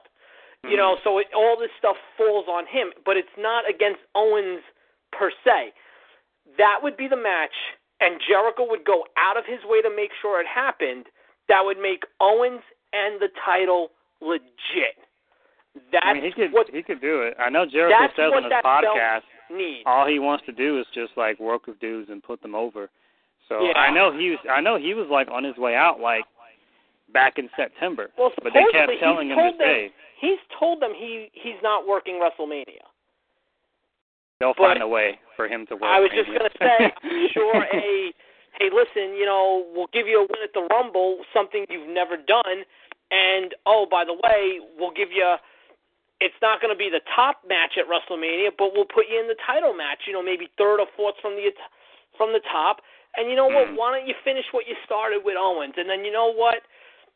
You can leave the night after, and we'll see you in the summer or the fall. Yeah. I feel like they're just trying to get him to stay. I've heard that because now I'm hearing, and this could be Balor just completely whatever, but I've heard Balor's telling people I'm not going to be back for the Rumble. I heard Balor was on a show somewhere this week, and he's like, it's going to be closer. He'll probably, if that's the case, if he's not going to be back for the Rumble, I save him for the night after Mania. You know what? Let Owens cut this victorious promo about. My prediction for Neville. I said Neville. I mean Balor. If he's not going to make the Rumble, but if he can make it for Mania, my prediction for him is now that the brand split is back, you can do those inter-promotional brands. Yeah, so I could see them doing like Balor versus Styles. Whether Styles is the champion or not is irrelevant. It could just be a simple, just a one-off match for Mania. You know, just like Shawn Michaels. He's got to defend it. If AJ's the champ, he's got to defend the title. Then that would be a way for Finn to possibly get on SmackDown. I don't really know why you want to do that. You know what? That would be actually that would work because they're on Raw. I was going to say you could have the club. Which way do they go? Well, you could have them somehow traded or drafted sometime afterwards. Yeah, I mean, when is the draft normally? Like, wasn't it like normally like in early summer, or was it after Mania? I don't remember. It varied. It varied. That was the problem. And supposedly this one's going to happen right after Mania. They're not going to wait. Okay, well there you go. There's how you can do it then. You could do Balor against Styles. This would have worked. You know when this would have really worked? If they would have kept that original Survivor Series stipulation that whoever would have won 2 out of the 3 matches gets a woman, a tag team, and a male superstar. That was the original thing for Survivor Series. I don't know why they went off that. I would have had the club go to SmackDown. They should. You know? And I think right now what's probably not helping the Revival is that now you have sort of like 2 tag team champions that are both now kind of heelish and both kind of abusing the Freebird rule, and you just can't have the Revival show up and feud with, because it doesn't matter if they go to Raw or SmackDown, the top guys are a heel team. Yeah. So now the Revival, basically what they're going to have to do is they're going to have to wait until one of those teams loses, and then whichever team loses first, like whether it's Bray's team or New Day's team, my prediction is the team that loses the belts first, that's the brand the Revival is going to go to, because they can't, because the way that their gimmick works, the Revival, they see themselves as the top guys. That's their gimmick, and their gimmick works when they're chasing. It's weird. They're different because most heels don't usually chase, but for some reason it just works with them. So if you debut them and the champions are already heels, it's not going to make sense. So my prediction is that they're pretty much going to be on standby. I know they're still working NXT live events. I know that. I just think they're probably going to work NXT live events, and whichever team loses first will be where Revival goes to. Jay, we talked about it yesterday. He thinks that the New Day is losing the belts at Mania to Enzo and Cass, and then the very next night, Revival debuts. With that. So I'm like, okay, that's fine. I agree with that. I actually have that in my thing. Yeah, I see. I think Wyatt and Orton though are easier because their title loss is going to lead to an explosion. I agree with you. It's just the problem is that they're actually getting over, and I don't think that was part of the plan. Because I think the plan was Orton's just going to fuck with them, which he will eventually, and then they'll just break up. I'll give you something crazy. I don't think Orton's going face. I think it's going to be Bray. That's fine. But regardless of what happens, I think that this is because it's clearly getting received well. And fans are into it. It's just work. I think this was kind of similar to Daniel Bryan. It was just something that they just wanted to do for a few weeks, maybe a month, but it's starting to get over. And fans are cheering, which is not what I think what they wanted. So I think that whatever they're going to do with Bray and Orton, I think that it's going to go longer than anticipated, because I think when they were in the creative... I think it's going to go into Mania. It'll go into Mania. They'll have a match at Mania. You could do that. I just think they're going to be champions longer. I just think that it could go longer, depending on fan reaction. That's because Orton's weird like that. That's the thing about Orton, because when they did that whole legacy thing, the whole point of it was to push Ted. And I remember at the time, I was the only dude that said this shit's not going to fucking work. I said it wasn't going to work because Cody's the more talented of the two, and the fans were cheering. They were cheering Orton, and it wasn't working. And so they ended up doing a triple threat instead with Orton going over. Yeah. Orton's weird like that. Orton's like one of the few guys that they creatively have a plan for, and it's like, we're going to do this. But then the fans, they take it into another direction. It's actually the type of thing where it's like, shit, I can't blame Orton for this. It's not like Orton sabotaged this. Right. And, whatever, it's just, fuck. It's cool. It's cool. It's cool from a casual standpoint. It's just like, shit, like, this is the way it went down. Like, we didn't plan for this. Yeah, we didn't plan for it. Like, it's cool from a casual standpoint because now you play Orton's original Legend Killer theme, and then you transition that into the voices, and then you transition that into the Wyatt theme. And so then, and Randy, he comes out walking slow anyway. So his entrance just works with Bray. It's cool. A lot of kids like it. And now when Bray does his usual follow the buzzards thing, Orton's posing on a turnbuckle, a lot of kids like this. So they need to make T-shirts for it, and I think they're afraid to, because if they make T-shirts, it's going to be a top seller. Is the biggest driver, yeah. Yeah, and if they make T-shirts for it and it sells, Vince is going to be like, fuck, because if it's making money, then you can't stop it. So I truly believe that it's gonna flip. I think that whatever their plan is for Bray, I agree with you. Like, I do think the end game is Orton's gonna, whatever, and Bray's gonna, or whatever. But whatever their plan is, I feel like whatever their plan is, it's going to backflip. Meaning, if their creative direction is to go left, the fans are gonna make it go right, or vice versa. If that makes sense. Like, so, I think it's multi-layered. I'll be honest with you. I think it's multi-layered. I think what has to happen is Orton has to get Bray to turn on Harper. I think that's coming. Mm-hmm. And that may actually tie into, because of the Freebird rule, that could actually tie into them losing the tag belts. Harper's the guy, he takes the pin, next thing you know, Harper's done. I think once that happens, Orton's going to turn the switch on Wyatt. But like I said, I don't think Orton's going to go face in this. I think Wyatt's, I think if there was ever a chance, and I know we could say, well, it's 2 years too late. But this might be the best chance to get him over as a monster face. It's not too late for Bray. And get him that win at WrestleMania that he so desperately needs. Because you know what? Inside taker. Orton will put him over. Orton I think will not now say he no. will. Yeah. I think now he will. Like maybe 2-3 years ago he wouldn't have. Oh no, Orton would have thrown a hissy fit. But yeah, Orton will put him over now, and I think that crowd will eat that up. I have a lot of faith in Bray. Especially if you find a way. You know what else you got to do? If you're going to make Orton be the heel, you have to segue Harper to end up, even though Orton caused Bray to turn on him, you got to get Harper and Rowan with Orton, to really get that heat. And then you got to have Bray be like, all right, I brought you into this world, I'm going to take you all out. Let's go. And he downs Rowan on SmackDown. At Elimination Chamber, he takes out Harper, and then it's like, all right, now it's you and me, Randy, and I'm going to kick your ass at WrestleMania. That's how you do it. Yeah, that works. I still have faith in Bray because he's still over, and fans still respond to him. Yeah, and as you said in the past, proved it.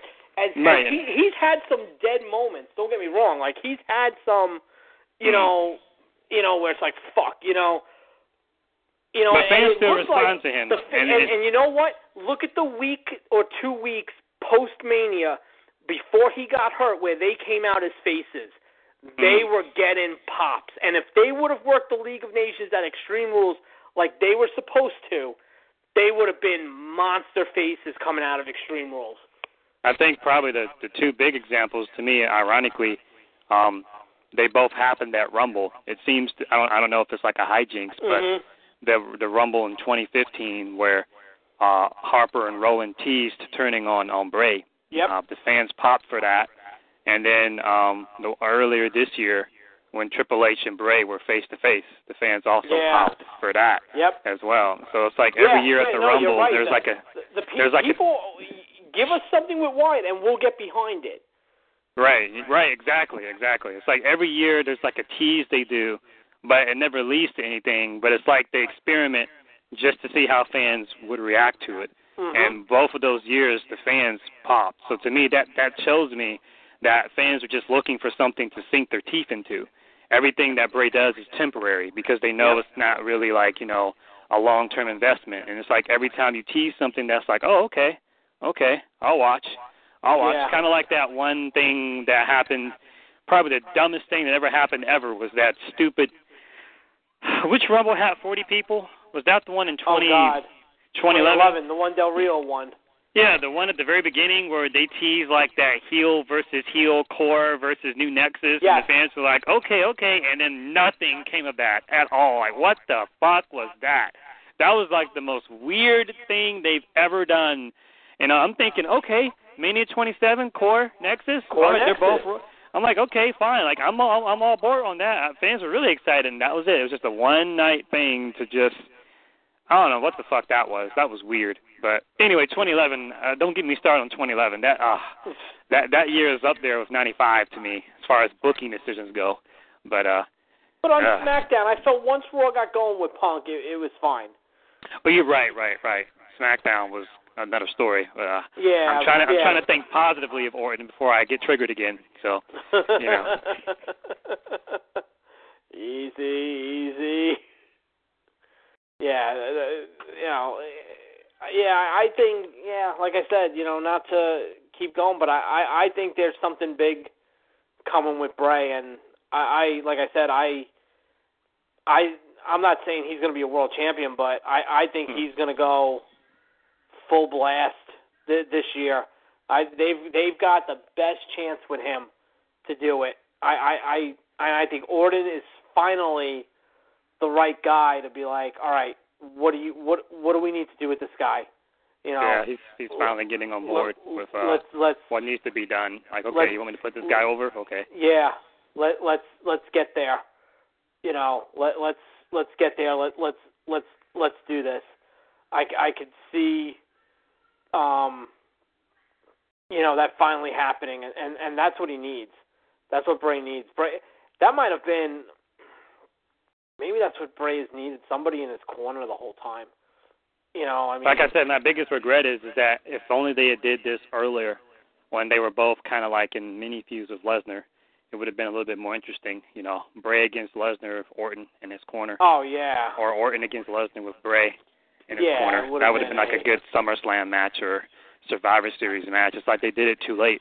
Oh, well, but, I mean, they're making it work, so, props to them. At the end of the day, that's the most important thing is that, however they're getting there, they're getting there with it, and that's what you need. You need it to get there, and sometimes better late than never is indeed just that.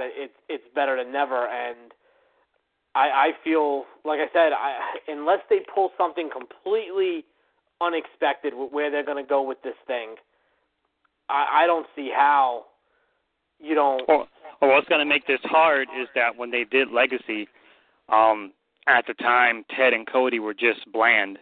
So the fans didn't get behind them, but they got behind Orton. Not. Harper's, even Harper's not, well, all three of them are likable. The fans like Bray, they like Harper, and they like Orton, which is going to make it's going to make it hard for whatever.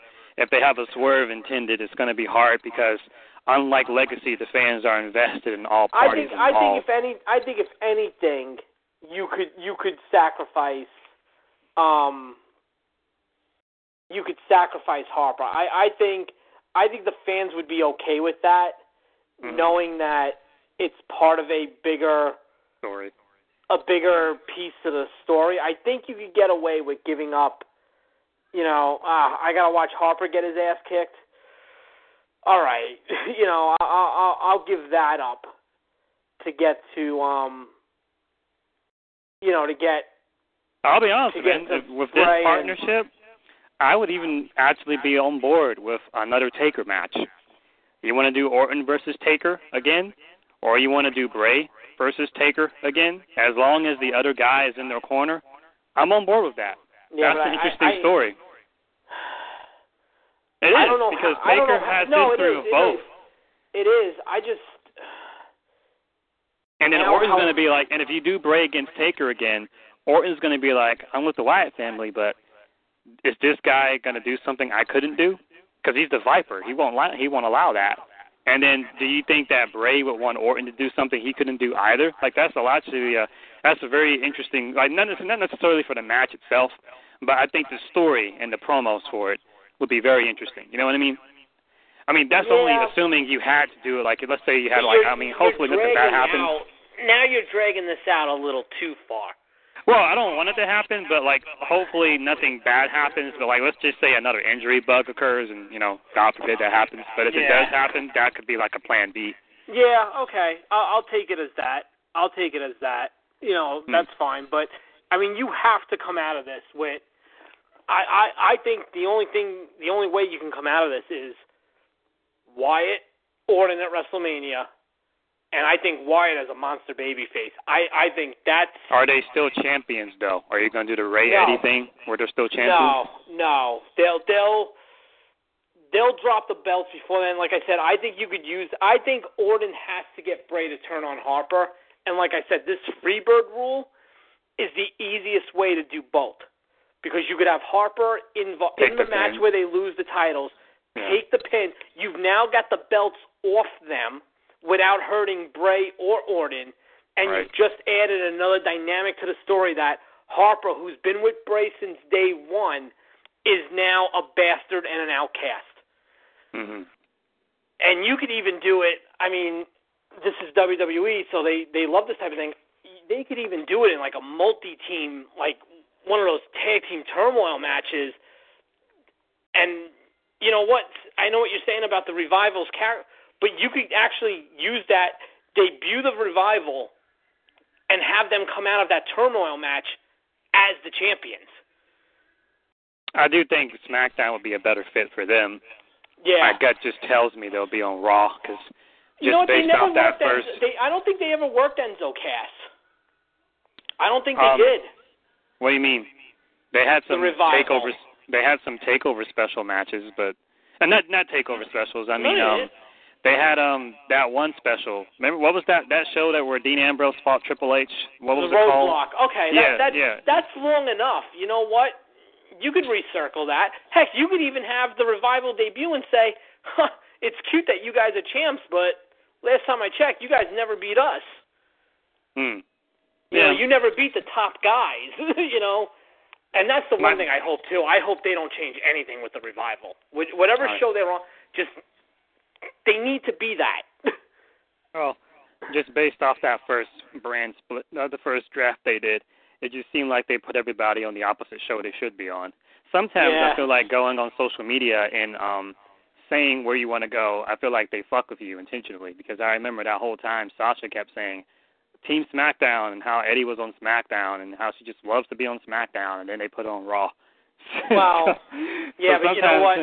Sasha needed to be on Raw with Charlotte. That's, you know, Sasha. Well, of all the people that didn't get their roster wish, Sasha's the last one who should be complaining about anything. Right. I just feel like if I was on the roster, I probably wouldn't say anything. I would just be totally quiet. Those are the guys, and you're right. Those are the, you know, like Cesaro. Oh, I'll go to SmackDown. Zayn. Oh, I'll go to SmackDown. Raw. They're on Raw, and you know what? I mean, you know, and that's what it is. But you know, I don't know. It's going to be an interesting couple of weeks. Yeah, let's jump into Final Battle. Yeah, I got some Final Battle notes here. Because I feel it was important, like I said, questions we had this time last week and where we are with the answers. You know, so yeah, I mean, we don't have to do each and every result, but yeah, whatever you got on Final Battle, you know. Okay, I got some notes here and there. They finally did. They got a six-way, they got a three-team title now, like with a six-man title. Yeah. Right, and we're seeing a revival of that in wrestling. Lucha Underground actually, you know what, to WWE's credit, they kind of started it with the Shield and the Wyatt family in their matches. And then when Lucha Underground started, they had their trios title. And then New Japan, they got their three-ways titles debuted at Wrestle Kingdom earlier this year. And now Ring of Honor has a six-man title. And what TNA's doing is they got this concept called Team X Gold that they do like every other week, where it's like they get teams of X Division dudes, or it's like 3-on-3, and like the winning team can get like a future title shot, you know. So we're seeing the relevance of six-man titles return in wrestling. And I do think that down the road it could be something WWE could do, especially once a lot of NXT dudes get caught up and the rosters get bigger and bigger. I mean, not anytime soon, but like, you know, by like early 2018, 2019, when their rosters are much bigger, is something that they could consider. They have one guy on Ring of Honor. His name is Donovan Dijak. This guy is a very interesting, I really use this word, specimen. Basically, take Matt Morgan and make him work a cruiserweight style, and that's Donovan Dijak. He's crazy. He does moves that he just physically shouldn't be able to do. He's doing ICA moonsaults.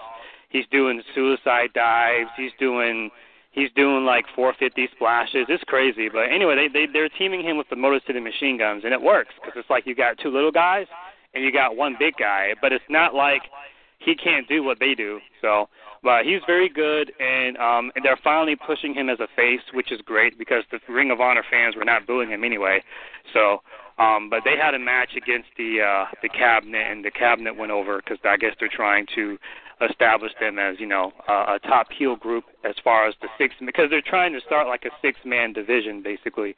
So they're trying to establish them as a future threat. So that's cool. Matt Taven's I'm not allowed to talk about the Cabinet. Right.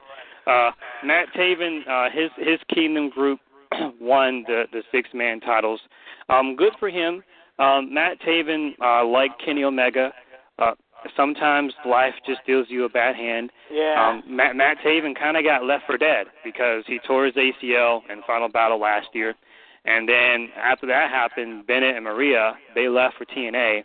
And then Cole, he would later on join the Bullet Club and become the leader of the American faction version, which pretty much left Taven alone with nothing to do.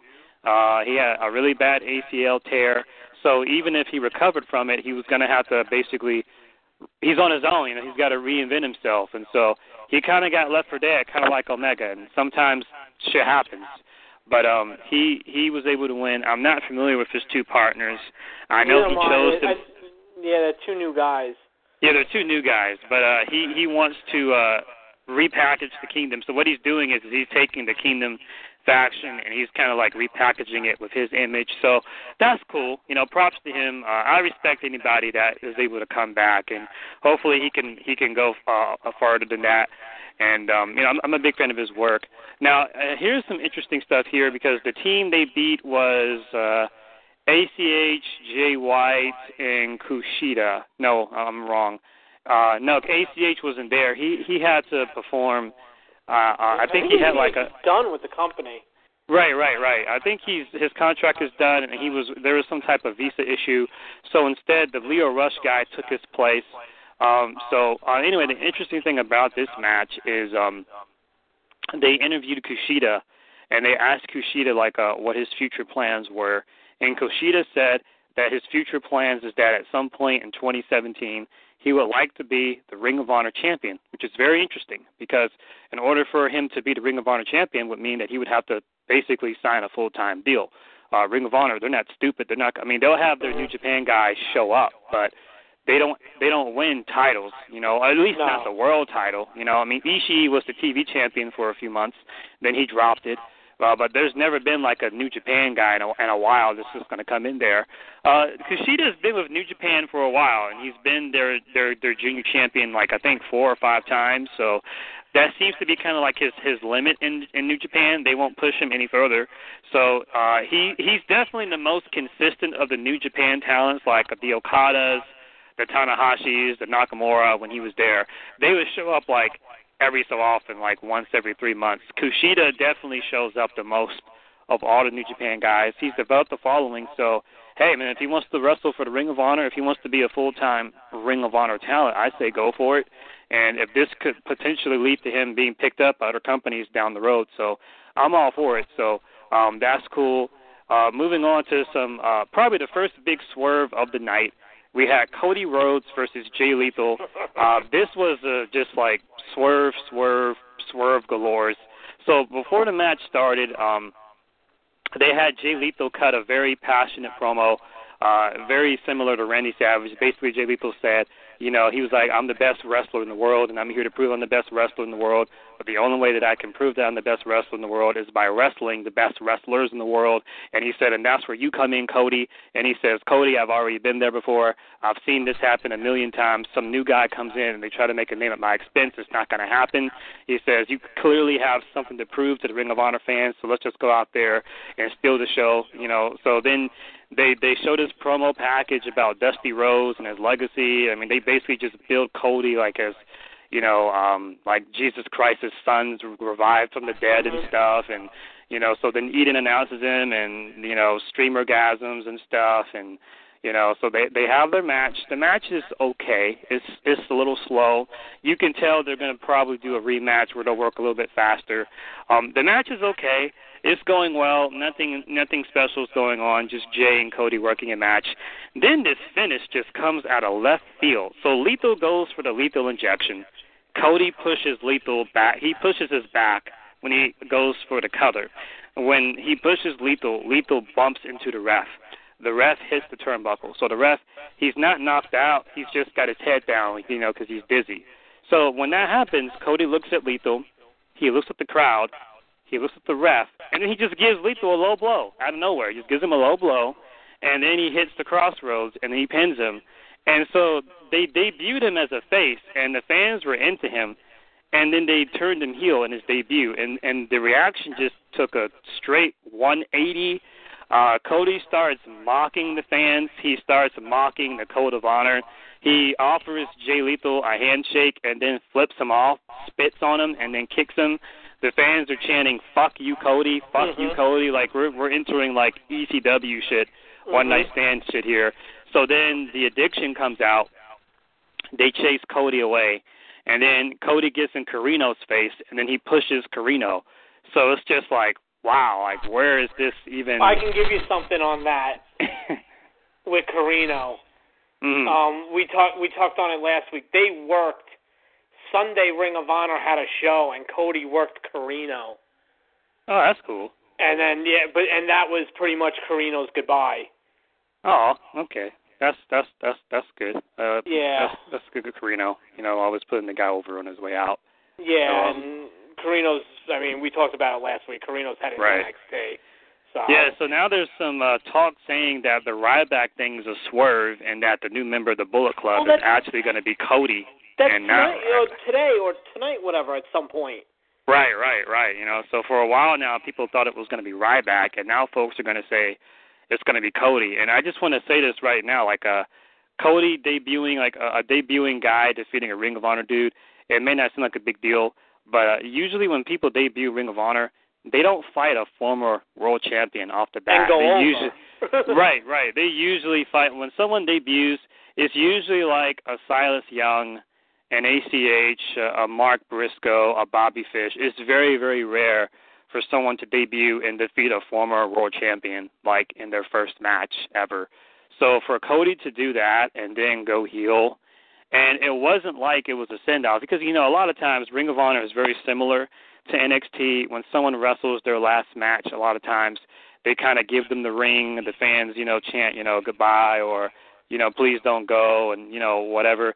So you didn't get any of that here with Lethal. So clearly, I don't know his contract status, but whatever's going on with Cody, this isn't over. At least if he's on his way out, he's going to at least have a few more matches with Cody, because when Lethal lost, the camera showed his face, and Lethal just kind of had like a pissed off look on his face, because he's selling the story still. So this isn't over for Lethal. He still has some time left, So there was nothing like that on this show, because what you were looking for is like, because that's happened before in the past, like when Mark Briscoe beat Roderick Strong. Mark left the ring, and he gave the ring to Roddy, and the fans were throwing streamers saying, don't go. So you kind of knew watching that match, okay, that's it, like Roddy's on his way out, he's gone. So there was nothing like that on this show. So these dudes are going to be staying, well, we already know the status of the Bucks. So, and we already know the status we already know the status of Kyle O'Reilly. Right, but for Cole and Lethal, if they're on their way out, they're not leaving yet. They still have some, because the stories that were told in this show clearly were telling us as the viewer that it's not over yet. So Cody, he went over Lethal. I mean, I don't know what Lethal's contract is. I know it's at some point this year, but this, I mean, I guess maybe the only thing is you could see this setting up to be the final story for Lethal. And I mean, I guess we could say the same thing about Cole too, that, I could probably I could see this as a singles match at Wrestle Kingdom. These are probably the last programs. This is what we're going to do on our way out, and right. I know, like we said earlier, Cole's April. That's Cole. Cole is April. So you've got 4 more months, which for Ring of Honor is probably the Super Card of Honor show. Yeah, it's Super Card of Honor. And then that's it. He won't get to All-Star Extravaganza unless he signs an extension. Right. But because All-Star Extravaganza, that's the one in the summer, right? Yeah. That's the one in the summer. Cole won't get to that. So we're looking at Super Card of Honor, which is, March? And then I guess whatever they run WrestleMania weekend. Yeah, Super Card of Honor is usually like the same week as whatever WrestleMania is doing. That's the WrestleMania show, yeah. Yeah, and last year I think it was like the day before the TakeOver show. So the TV title match, the villain Marty Scurll, he retained his TV title against Will Ospreay and Dragon Lee. This was my first exposure to Dragon Lee and Marty Scurll. The story here is Fish, he lost to Will Ospreay kind of in a fluke roll-up finish, and then immediately after that, Will Ospreay dropped the title to Marty Scurll. I'm not familiar with Marty Scurll. It's the first I've ever heard of him. All I know about him is 2 things. 1, Paul Heyman's a big advocate of his, and 2, his submission, he's basically kind of a submission-based wrestler, and his style is kind of funny, but it's kind of messed up. The one thing he kept doing is when someone tries to punch him, he catches the punch, and then the fans in the crowd are like, shh, like they want you to be quiet. And he basically pops their fingers as a sign of offense. And it sounds painful, but I'm sure there's some trick to it. I don't know. But this match was pretty crazy. Will Ospreay is really well received here in the Ring of Honor. I know when Okada, he recruited Will Ospreay into New Japan, and he gave him some exposure, and now Ring of Honor signed him a deal. So now he's working Ring of Honor now. Will Ospreay, he's notorious. He's made a lot of headlines this year. He had a Twitter feud with Vader. He worked a match with Ricochet, a.k.a. Prince Puma. But Vader squashed him in about 6 minutes. Yeah, Vader squashed him. He worked a crazy match with Ricochet at New Japan, and which may not be the most infamous match ever, depending on who you talk to. Right, who you talk to. So he's very, very, very athletic. The stuff that he does. And he's also the same guy. Everyone forgets this about Ospreay. He's the guy that left the TNA UK tour. Yeah. Because he got, I think was it New Japan that he signed with, and he literally signed like mid-tour. Yeah, he signed mid-tour. Yeah, Listen, this guy is very interesting. I'm not against anybody making money. You do whatever you can. No, I'm serious. You make a living, whatever. But if you're telling somebody, all right, listen, how long is your tour? Okay, whatever. It's 5 nights. I'm going to work all 5 nights. And you tell New Japan, and I'm sure, Ghetto and them would understand, hey, listen, I've got 2 more nights on this TNA tour. Let me finish these up, and, I'm all yours. For him to turn around and be like, all right, fuck TNA, I'm out, that's, yeah. I mean, He's very talented, but his attitude is definitely questionable, and it's going to determine. That's going to be a problem with him. Yeah, his attitude is going to determine how far he can go. And from what I heard, I didn't see it. I heard Vader pretty much went into business for himself and pretty much just stiffed Ospreay for about 6 minutes and hit the Vader bomb on him and put all his weight on Ospreay so Ospreay couldn't kick out. I didn't see it, but that's pretty much what I heard happened, that Vader was like, yeah, fuck you, you're not getting shit in. That's pretty much what happened. His style, the best way I can describe it, is pretty much like a real-life Power Rangers. He does stuff that doesn't really make logical sense to the match, but it's really cool to look at. I know him and Zack Sabre Jr. had a lot of matches. The only real bad thing about his style is he actually has a lot of concussions. He's very similar to Daniel Bryan, and he's very young, so he needs to chill out on that. The Young Bucks, they defeated the Briscoes in a good match, and the finish again was controversial, where they both hit super kicks on them, and then Jay Briscoe got up and pretty much said, fuck you and fuck your super kicks. So then Nick and Matt kind of gave him like a Mortal Kombat style fatality. Super kick, super kick, super kick, super kick, super kick, taking turns super kicking him, and so then they beat the Briscoes. After that, the lights went out, and then when the lights came back on, Broken Matt was there, and it was literally just like an orgasm of fans just losing their shit. And Broken Matt was, just cutting a promo, calling them the Bucks of Youth, saying, it was funny, he said the Bucks of Youth, and he said, he was like, you guys have zero work rate, and you guys are jobbers, and we're going to delete you. The fans are just eating it up. Yeah, and you know what's weird about this?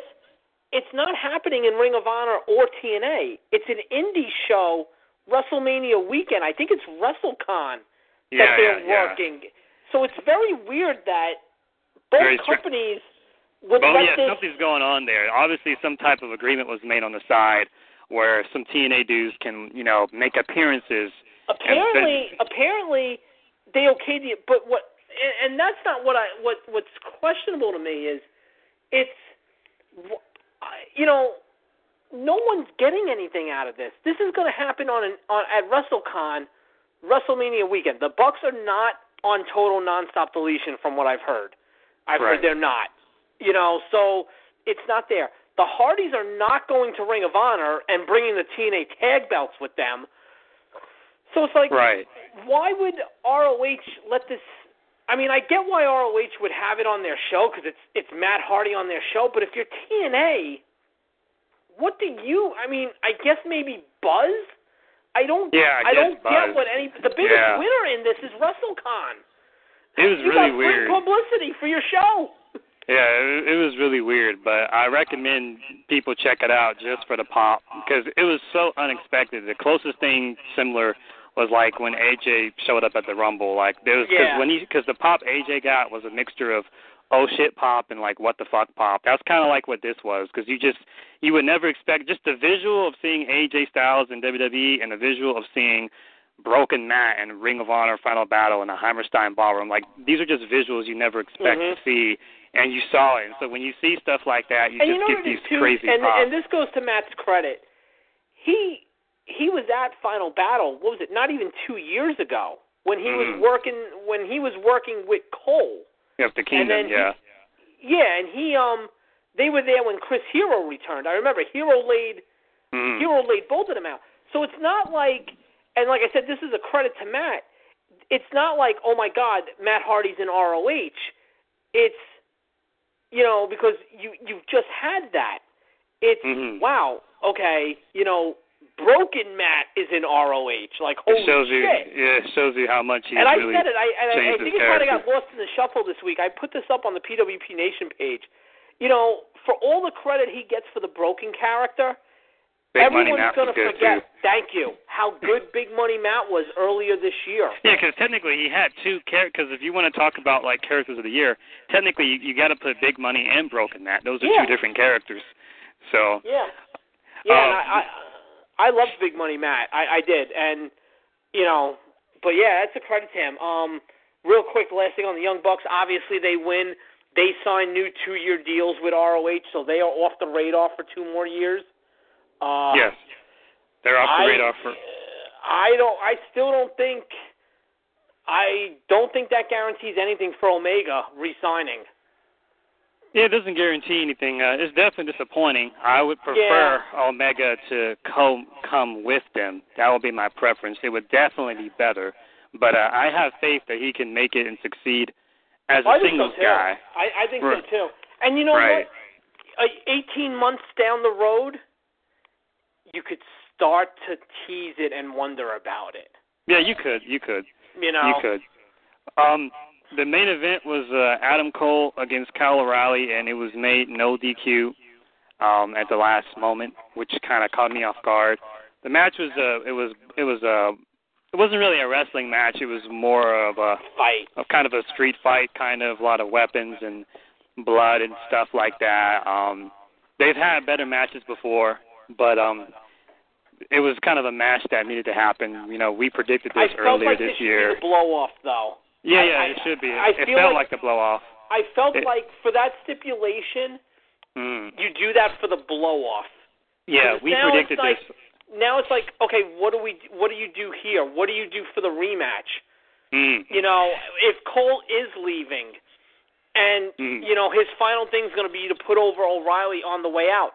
What do you do with it? I feel like you should have saved the no DQ stipulation for that final, pardon the pun, but that final battle between the two of them.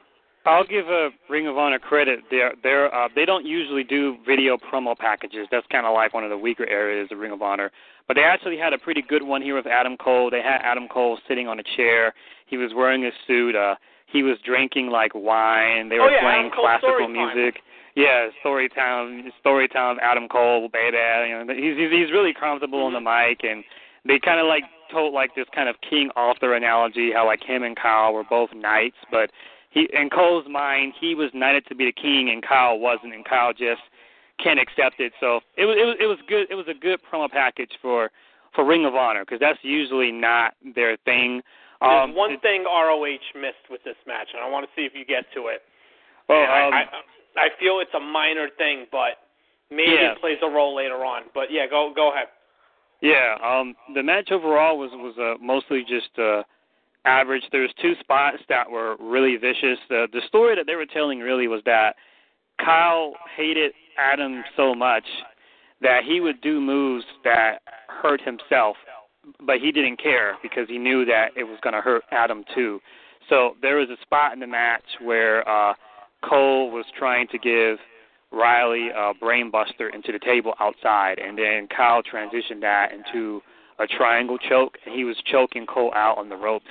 And so then when Cole passed out, he actually kind of turned it into a power bomb where they both hurt themselves. There were a lot of moves like that. And then the finish was really, really, really kind of, this is probably the only spot in the match that was kind of like, like if you're not into blood or violent wrestling, you probably won't like this last spot. Cole got some thumbtacks, and what ended up happening was Kyle actually gave Cole a brain buster on the tacks. And then after that, he then applied the arm bar on Cole while they were both in the tacks. So, like, he's hurting himself while also hurting Cole. So very, very, very violent. But it's a blood feud. So they had to compel to the audience that these two hate each other so much that they will hurt themselves as long as they know that they're hurting the other person more, which I can appreciate. That's like old school NWA stuff. Cole tapped out. And to their credit, like, when Cole tapped out, like, there was so much blood and so much shit in the ring that when Cole tapped out, it wasn't like the bell rung immediately and the fans threw streamers. So it was like when Cole tapped out, it was kind of like a prolonged about maybe 2 minutes of just them cleaning shit up, and the fans didn't know what was going on. And then Kyle O'Reilly got up, and then once he got up, then they announced him as a new champion. And then after that, that's when the fans threw the streamers in the ring. I thought that Bobby Fish or like the Roster would come out and congratulate him. Wasn't there. He had a death in the family. He wasn't there. He had a death in his family. So, and he just celebrated by himself. And after that, Cole just kind of rolled outside the ring. So there wasn't like any handshake or him being left alone in the ring and then he leaves or something. So no, he just won. They showed highlights of the match and then they just kind of closed the show. So there was nothing on this show. I mean, yeah, obviously the show was called Final Battle, but what I mean is there was nothing on the show that hinted. Nothing's definitive. Right. There was nothing here that hinted that, like, Cole is leaving ASAP or Lethal is leaving ASAP. But what we do know for sure is that the Young Bucks are staying. And since Kyle O'Reilly just became Ring of Honor champion, he's staying. So right now the direction that it's looking like is that probably Kyle and the Bucks are going to be in Ring of Honor, and Cole and Lethal. Cole being the more likely of the two, because Lethal, I just can't predict him. I'm not sure because I can see some shit being pulled. What I mean is because Ring of Honor dudes, they can work New Japan and vice versa. So I could see someone saying like, "Hey Lethal, if you stay, you'll get some title matches in New Japan or something." Lethal he's been interviewed by JR, and Lethal said that he likes working Japan, but there's been a lot of guys that have been passionate about being there, like Finn Balor wanted to be there, Low-Key Caval wanted to be there, MVP, there's dudes that have said they want to be in Japan. Lethal has never expressed interest of wanting to stay in Japan, which makes me feel... he likes going there.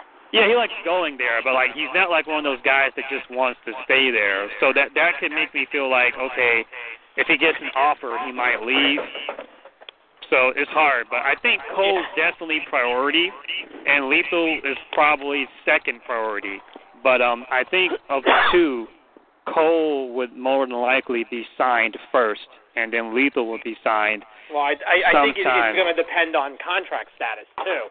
Contract status. When. Now, as far as what happens from here, at least with Lethal, we have some idea. I want to jump on one thing. Okay. I have one problem with the main event because of the no DQ stip. What is Adam Cole in? He's in the Bullet Club. Who was on the show? Who was in the show 20 minutes earlier? The Young Bucks were. So you were mad they didn't interfere? Where were the Bucks? Even for a spot. And you know what? Whether it's the Briscoes or somebody else, maybe who's going to step up to challenge the Bucks, there's your spot. Even if you have the Bucks come out and have somebody come out and run them off. Where was that? Maybe. Well, that's a criticism. Maybe that could lead to something. Maybe Cole can say, "You guys didn't have my back," and that's how they could. They could. Yeah. Where were you guys? I thought we were a team, and maybe if Cole is leaving, that could lead to Cole. That's fine. I'll take that. But that's a criticism, though. I didn't really notice at the time. I think with Lethal, there's a little bit more he can do because, as I said, like it definitely seemed like there was going to be another match with Cody, and it felt like that they worked the pace slow on purpose. Yeah, but here's the thing with Lethal and Cole, and they're kind of in the same boat, Chris. Okay, we've got the immediate, Cole, obviously, he'll rematch with O'Reilly. Lethal will rematch with Cody. Once they come out of that, unless they hotshot the title back to Cole, which would be a disaster unless Cole resigns, because it wouldn't be the first time they gave Cole the title as a please stay with us type thing. But assuming that doesn't happen, the problem with Cole and Lethal is they're both in the same spot as to what do you do next with these guys? Yeah. I do think that of the two, as I've said before, I just think that Lethal's done everything he can do in Ring of Honor. I think Cole has too.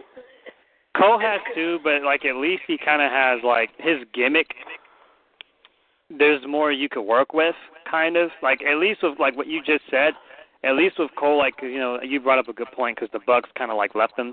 At least with Cole, you could have him like I don't know. You could even do like a Cole Omega match or like Cole. Yeah, but not if Omega leaves. That's the other part. If Omega's gone, right. Then what? So I don't know what's going on. I wish it's hard, man. It's hard to get Ring of Honor news. Sometimes I try to look up stuff online, and it's just so hard to find. I wish that there was a site. Well, obviously, I mean, there's PW Insider and stuff, but I wish there was a site that just totally dedicated to just Ring of Honor news, but no such site exists. You usually just find sites with like a WWE section, and then it's like everything else, like indie or whatever, which is fine. So it's really hard to find the contract statuses. But you did bring up a point earlier. Yes, ACH, he is no longer signed with Ring of Honor. And like I said before, people talk about the mistakes that WWE makes. I really don't understand some of the decisions that Ring of Honor does. ACH is over. He's very talented and he's very skilled. And it's like, for whatever reason, there's certain dudes that have been in Ring of Honor for a while, and it's like you don't even give them a scratch at the TV title. But then when some random dude from New Japan shows up, you give him the belt. And it's just like, I don't get it, Yeah. Like, I like Will Ospreay. I like Ishii. Like, those dudes are cool, but they're not Ring of Honor guys. Yeah. So it's like when you give them a push, and then a lot of these Ring of Honor dudes, they see the writing on the wall, and they get the fuck out. They leave. So it's like you Ring of Honor fans can't be that salty when they go to NXT and TNA and find success elsewhere because, I was a huge advocate of Tommaso Ciampa, and they were totally Dolph Ziggler-ing him. They were like on again, off again, on again, off again. And Ciampa was like, fuck this, and he just left. You know who else is kind of forgotten? And I know he's signed more with New Japan, and I know, but I even feel like, and I wasn't a big proponent of him. I didn't see it, but I feel like even Elgin, in such a short period of time, has become like a forgotten like guy there. Like, I know he signed with New Japan, and his appearances in Ring of Honor will now be more of like special appearances. But it's like, how do you let a guy like that get to that point? It's like, I don't know what it is. It's like there's just some dudes that for some reason they just get lost in Ring of Honor, and so they go elsewhere, and it just works. And you're seeing it more and more, like kind of like what NXT is doing.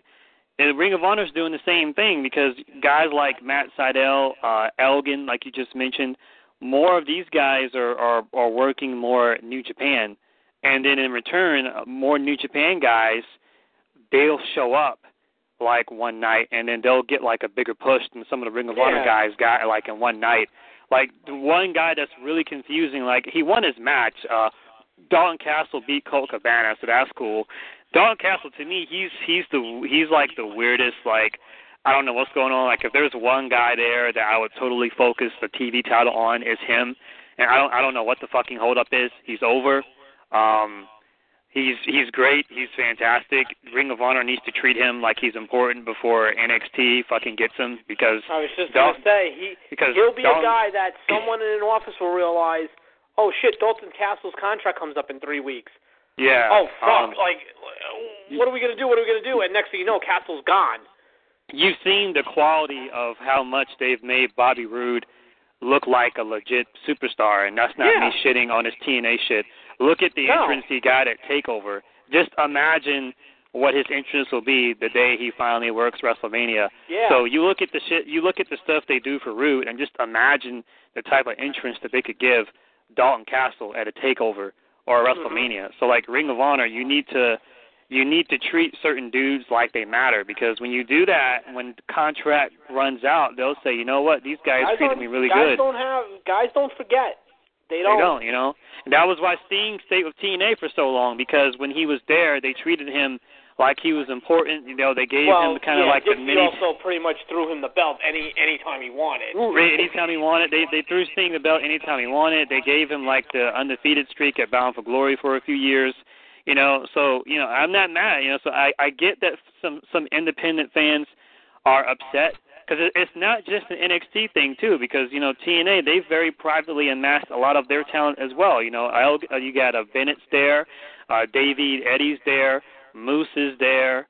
There's going to be more talents that are going to go there, but at the same time, like, when I see guys like Cedric, when I see guys like Bennett, when I see guys like Ciampa, when I see them leave Ring of Honor, like, I don't get mad, because it's like Ring of Honor it was like you can clearly see that Bennett, you can make it to a certain level and they don't push you further. Bennett especially, and I don't even think, and you might know better than me, I don't even think they did the match. But do you remember when Bennett was running around with the title of Love? It was I remember that. Okay.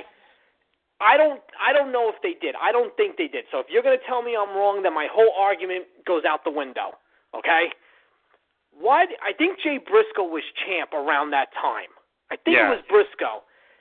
Why did they never do a program with Bennett and Briscoe over this? Because Briscoe was shooting with Cole, and Bennett was in the background, basically. But Bennett's walking around with a title, calling himself the world champion. Even though it is the world champion of Love, Bennett's walking around with a title, calling himself a world champion. How does that not piss off, especially a guy like Jay Briscoe, storyline-wise? No, I'm just saying, like, how does that not piss Briscoe off to the point where it's like, yo, you better stop calling yourself, you know, world champion, you know? And Bennett turns around and be like, no, fuck you, I am. Like, how does that not, even if it's a short program, how does that not lead to something? Yeah, they dropped the ball there. Another one, and we talked about it before, was with Cedric, when they had him turn heel by beating Moose's streak, and then they paired him up with Veda, but then they didn't do anything with him after that. Right. They were just kind of there. Didn't they break them up like a couple weeks later? Like. Yeah, you know, and from what I understand, he lost a match to somebody, and then next thing you know, she was like, "I'm done with you." Yeah, and from what I understand, I think Veda, she's gone too. She's gone too. Yeah, they're all gone. I think the only one that's still there is that Mandy Leone chick. Yeah, she's still there. But there. I think and I think Taylor Hendricks is still there. But I think the rest of them, I think Veda's gone. Yeah, I think they're gone. Yeah, and then with Moose, what happened with him was they were pushing him pretty good. He only lost like once or twice and stuff. Yeah, but then he started losing a little too much. He started losing what happened to him was, in my opinion, he got the DDP push, meaning like not like 98, 99 DDP. I'm talking like late 96, early 97 DDP, where DDP could work against like upper mid-card guys and like mid-card NWO guys, but like if he was in there like if a Hogan or a Nash or a Hall, he would lose every time. But if he was Norden or whoever, he would win. Cutter. Yeah. So like with Moose, he was going over like your Castles, your Roddies, your Silas Youngs, but if he was in there like with a Jay Briscoe or an Okada or like someone higher up on New Japan or Ring of Honor, he would lose, and it became very clear where his spot was. And so I think initially he was going to go to NXT, and then things went wrong. The background went bad, and I think he signed a short deal with TNA. He signed 1 year with TNA. Yeah, I still think he'll be in NXT. I think so too. I think the fact that he didn't sign a long-term TNA deal, I think pretty much shows that they would turn around and be like, all right, you know what, let this die down for a little bit and let's revisit this in a year, 18 months, whatever. Yeah. And, come talk to us then when this is a little bit more out of. I think he'll probably be. He'll be. We'll be seeing him on NXT probably by next summer, more than likely, like August, September. Well, late summer. That's the more. We might be having this conversation with him this time next year. Yeah. Yeah. But that's pretty much the status of Final Battle. So right now, I'm not really sure how their tapings work or when their next show is. Sunday, but I can't tell you. Other than Cody working Carino, I don't think they did anything drastic. Right, and as we know, one of the big issues with Ring of Honor, and to me as a fan, this is the main reason right here why it's so hard to get into Ring of Honor, and this is just the advantage that WWE and even TNA has, is that whenever they do a pay-per-view or a show, the next show is a follow-up to whatever the pay-per-view they just had. But Ring of Honor, they tape so much stuff in advance that they can have a pay-per-view, and then the next show is like a highlight show of the pay-per-view you just had. And it's like, but you just paid money for this show, so you're showing us the matches that we paid for free, and then the week after that, or the 2 weeks after the highlight show, it'll be like a highlight of since we're at the end of the year now, I'm pretty certain that the next two shows. Of 2016. Yeah, the best of 2016. So then, by the time that they finally follow up on continuity, it's 3.5 weeks to a month after the pay-per-view aired. You're going to be into the first of the year. Right, so it's really hard to follow Ring of Honor, and that's kind of one of the advantages that WWE and even TNA has, because whenever they have a big show, the very next show is the follow-up to that. Even TNA does that right. When they have Bound for Glory or Lockdown or Slammiversary or whatever show TNA does, the next Impact is a follow-up of that. The only time Impact ever has a best of whatever is the last Impact of the year, which is fine, because no one's watching wrestling the last week of the year anyway. You're too busy doing New Year's Eve shit. And the only time WWE has just stuff like that is their Slammy shows or whatever they call them, So that's the, as a WWE that's the fan. Interesting thing with TNA. Total Nonstop Deletion, which airs this Thursday, is the last show taped. So you're looking at the 22nd and the 29th with nothing. So I'm assuming they're going to do maybe a 2-week best of 2016. Yeah, and that's fine, because TNA they rarely do stuff like that anyway. But Ring of Honor, they do it all the time. They'll do the best of the summer. Best of the summer, it can be March, and it'll be the best matches so far. The best of Lent. Yeah, it's crazy. So it's really hard to watch Ring of Honor consistently, because it's like when you watch your favorite show, whatever say for instance, let's take Supergirl on the CW. Say you watch Supergirl and there's the mid-season finale, and then the next 2 episodes are recaps of what happened. You already know what happened. You can just go on Wikipedia, Yeah. So because of that, I don't watch Ring of Honor as much as I used to, because at first I just thought it was something they did every now and then, but now I see it's something they do often. So it's okay, if that's the case, what I'll do then, because I hate to say this now, but what I do with Ring of Honor now mostly is I'll check out the few results I can find, and then if they're having an internet pay-per-view or a big pay-per-view, I'll try to watch that. But as far as watching regular episodes, I really don't anymore, because it's hard, because they have so many taped shows that have nothing to do with stories that's being told. I think you ranted about it earlier this year, when they did that thing earlier, when they had Lethal against Cabana, right, and then Adam Cole was with the Bullet Club, and they took everybody out, and then the next 2 weeks were filler matches, and then when they finally got back on continuity, Jay Lethal was feuding with Jay Briscoe again for some reason. Everyone was what the fuck? What does that have anything to do with what? And what makes it harder for me, I don't have Sinclair here. I don't. And when they lost, at least when they had Destination America.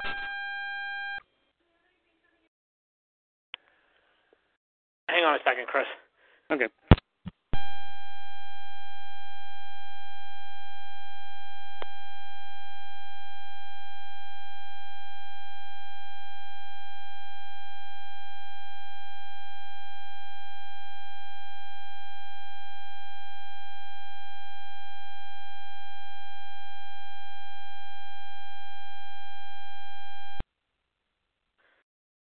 Chris? Yeah. Chris? Yeah, I'm here. Okay, sorry about that. Very weird for my wife to be calling me this time. Usually she's on her way home with my son, so when I saw her number come in, I was like, wait, that's not normal. But my son just dialed the phone. But like we were saying, like what gets me is at least when they were on Destination America, even though it was a week behind, I could watch it. And I'm going to be honest with you. I'm not saying this because I have this ridiculously crazy life or whatever the case is, but I don't have time to go look online to find, you know, it's hard. Ring of Honor on. You have to manually look and search what for it. What website has it, or what cable provider has it that I can borrow someone's login who lives in that area to watch it. I don't have that time to put in that kind of effort. I'll be honest look with you. for a wrestling show. And again, I'm not saying that because my life is so I'm not it's the saying little that. things, you know. It's just, I'll be honest with you. It's the same reason why I can't even get into Lucha. I don't have El Rey. Yeah. And I don't have the time to go looking for it. So it's like, you know, you just find like highlights on YouTube, or like if someone shares a clip on Facebook or something. You guys post a clip and it's like, okay, you know, cool.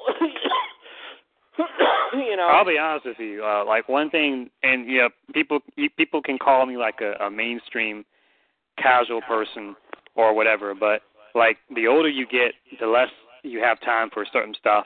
And for me personally, when Ring of Honor was on Destination America, and what I liked about it, and again, like if I come off like a casual douche, I apologize, but seeing Ring of Honor on my TV was so satisfying, because when you watch something on a computer for so long and then you have the privilege of being able to see it on your TV, that can kind of spoil you, you know what I mean? It just makes it come off as bigger and more legitimate. Like when I first started watching the WWE Network, I watched it on my computer.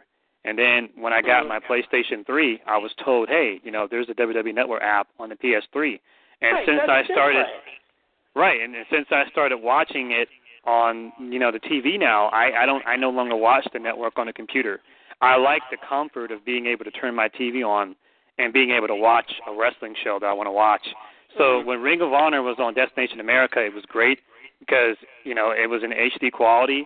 I could turn the volume up and I could hear it just fine, whereas on the computer I have to wear headphones and stuff like that. So when they left Destination America and they went back to, like, whatever they're on now, and when I was told, basically, like, as a casual viewer that watched Ring of Honor, when you told me that I had to go from watching it on TV back to watching it on like a computer, it was like a huge like turn off. You know what I mean? It's like and you know what I don't get either, to be honest with you? I'm in Brooklyn, New York. New York's a big freaking market. You run probably 4 of your biggest shows of the year pretty much in my backyard in New York City. And yet it's not in your area for some reason. Exactly. Yeah. Like, I mean, I'm not trying to, you know what I'm saying? Like, I'm not trying to come off self-informed, but I get you. Like, it's I get you. I get where you're coming from. It's basic strategy. Like, that would be like WCW. Not airing in Atlanta. Not having, exactly. Right. Not having Saturday Night or Worldwide or Pro or Main Event airing in Atlanta. It's weird. And the surrounding areas, like Marietta and Fayetteville. You know what I'm saying? Like, how do you not? I just don't get it. I just don't. I just don't. You know, and I mean, if they would be on like that, what is that Flow TV now that's going to kind of broadcast every other company except Ring of Honor? Yeah, I would have gone in Flow. I would have signed up for that. That was the deal breaker for me, because when I heard about Flow, I was like, okay, and I was like, you know what, I'm looking for a consistent way to watch Ring of Honor. But when I found out that Ring of Honor wasn't offering Flow, I was like, no, you know, it's like, and you know, and to me, it's unfortunate because it's bad because like last year, for a brief period, it really felt like Ring of Honor was about to reach a new level. Like it really felt like they were going to be like an alternative number 2. It really felt like it, and then they just went backwards. My wife's far from a wrestling fan, but my wife understands when I watch Raw and when I watch SmackDown. And then one night, we were in bed, and I was watching Ring of Honor when it was on Destination America. And she didn't know. She thought maybe it was WWE. She was like, "Oh, this is they're on a third night?" I said, "No." I said, "This is actually a different company." Mm-hmm. I was like, she was like, "Well, what makes it different?" I said, "Well, they don't have really like the stories and the characters." I said, like WWE does. And I mean, the conversation was over before it was done with, but it was just the fact that, you know what? Okay, maybe not my wife's the best person to have that conversation with, but like my sister-in-law's fiance, who will come over while I'm watching Raw and sit down and watch it with me. But you know what? What's to say he wouldn't have come over on a Wednesday night while Ring of Honor was on?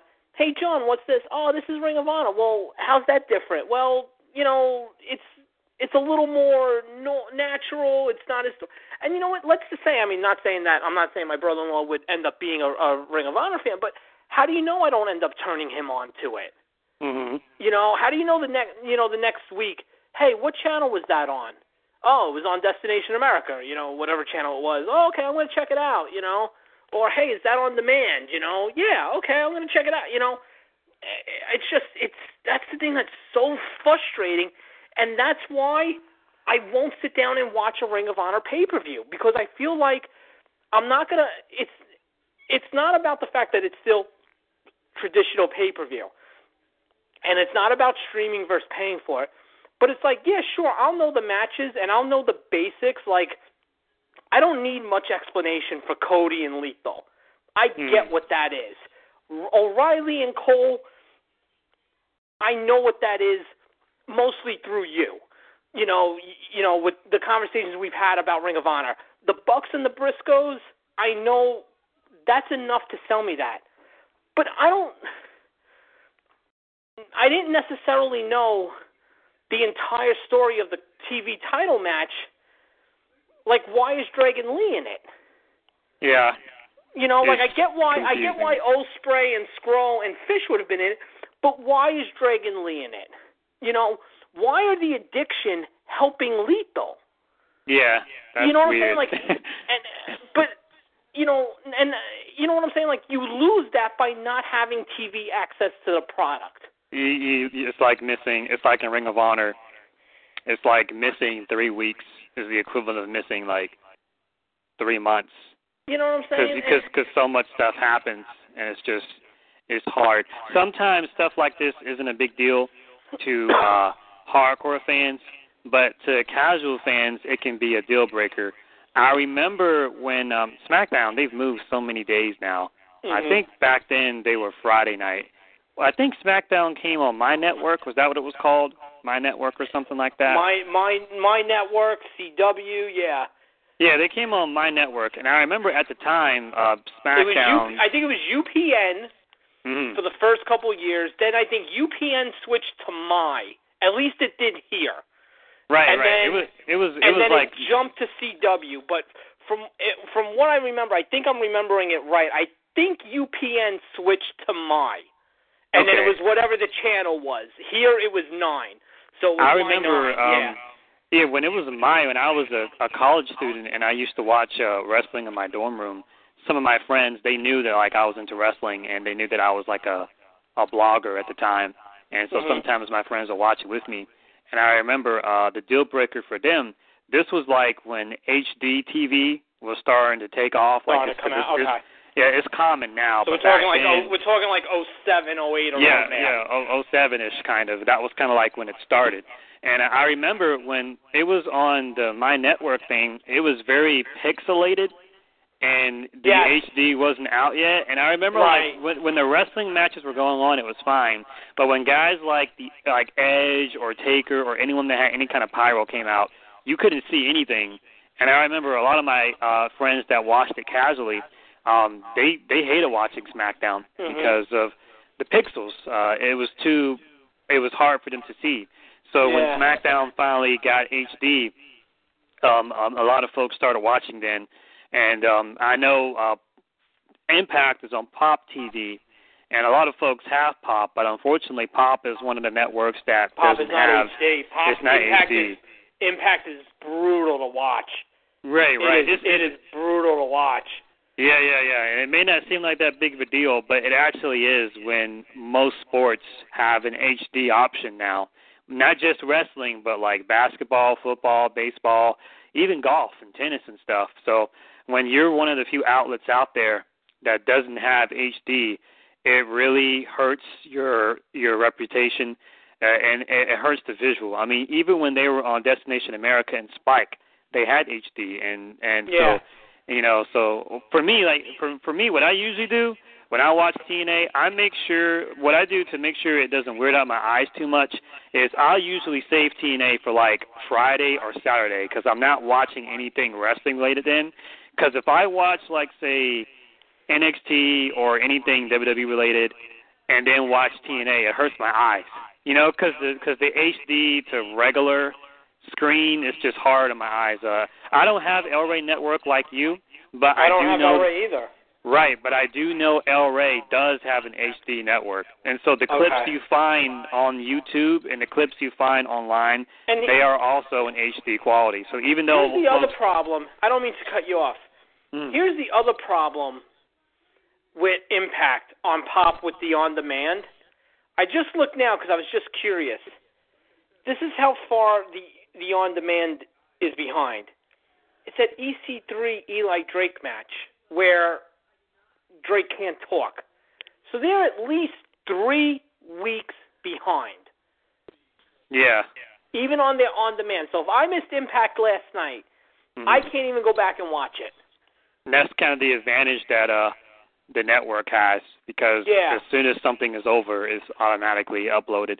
And so even if it's not on, and even if it's not on WWE Network, it's on Hulu. So, that but the fact that there's no access to ROH, and we've gone plenty over, but I don't care. The fact that there's no access to ROH in such a big market like here is beyond crazy. I think another option for fans that are curious is and you know can what go else into kills ROH? There's no way to secure their library. I've wanted to always see, but I have no way to see it. The show where Danielson and McGuinness left, when they faced each other, it was like the September 2009 show, and they were the main event. And I heard that show was phenomenal. Jim Cornette came back at that show. I think Steen did. There was some progress in the Steen storyline, and I can't find that show anywhere. You have to go online and find DVDs and stuff. I know one of the hardest shows to find. I remember Dave Meltzer went over this on one of his newsletters last year, where he did like a top 10 list of some of the hardest shows to find. It was like number 3, the show where CM Punk lost the Ring of Honor title. The conclusion to the Summer of Punk.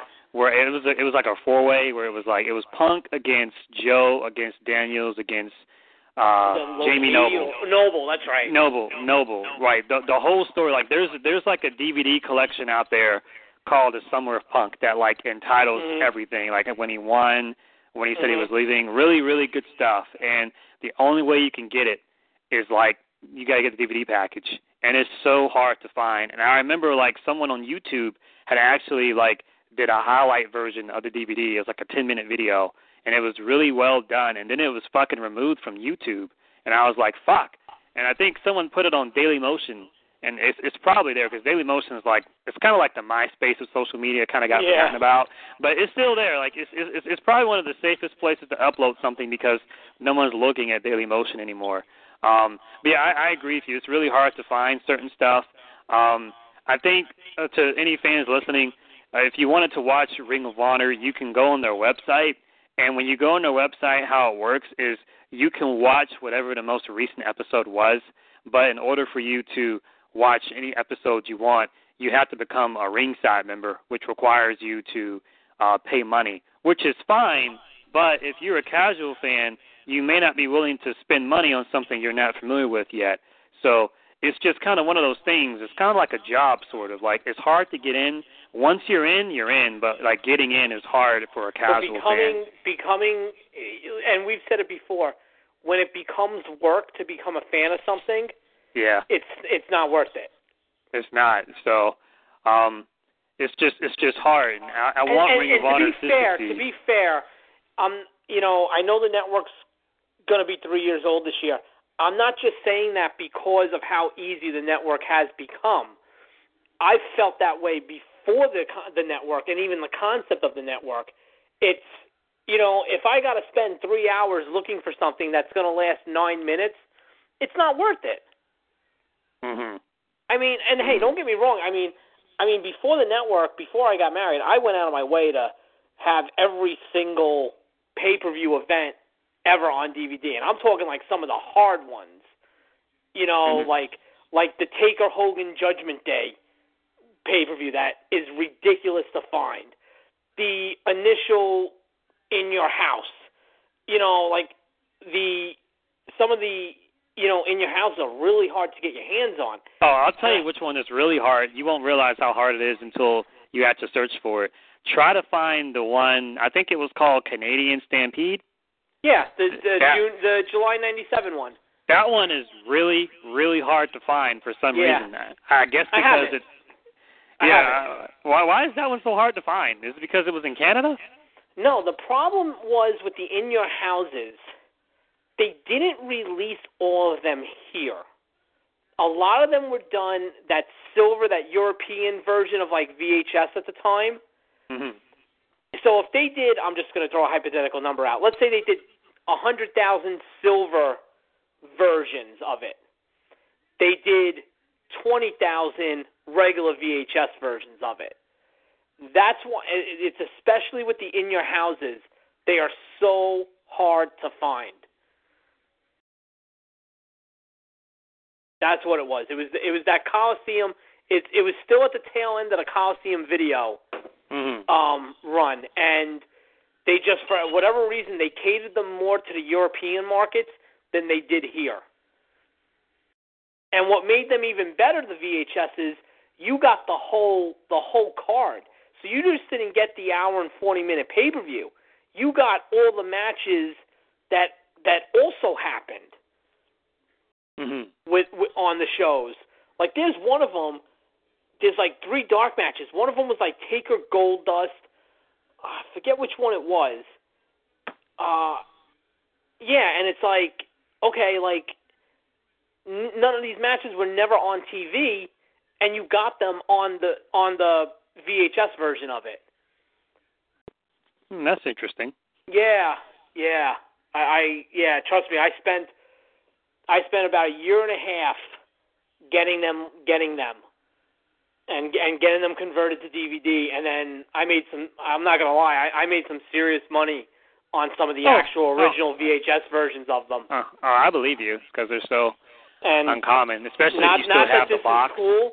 Yeah, those I had the box, but you know what else? I hate to say this. This is probably so bad. You know what I made a shitload of money off of on eBay?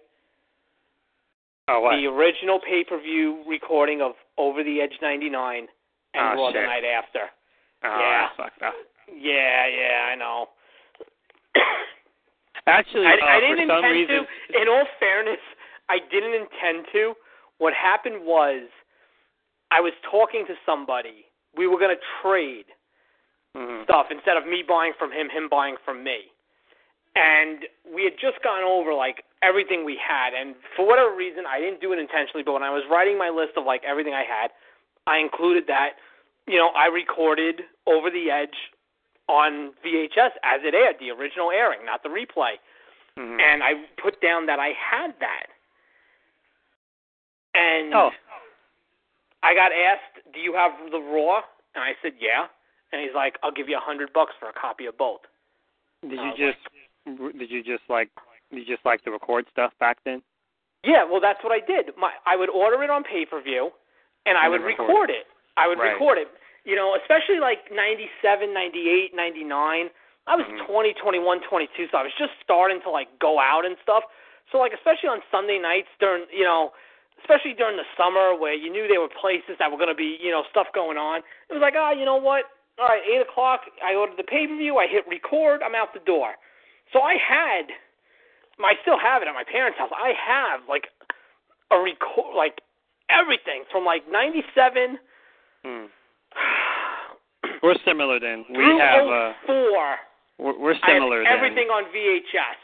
And then my dad depending on what everything. the events were, depending on what the event was, it determined if I recorded it in the early 90s.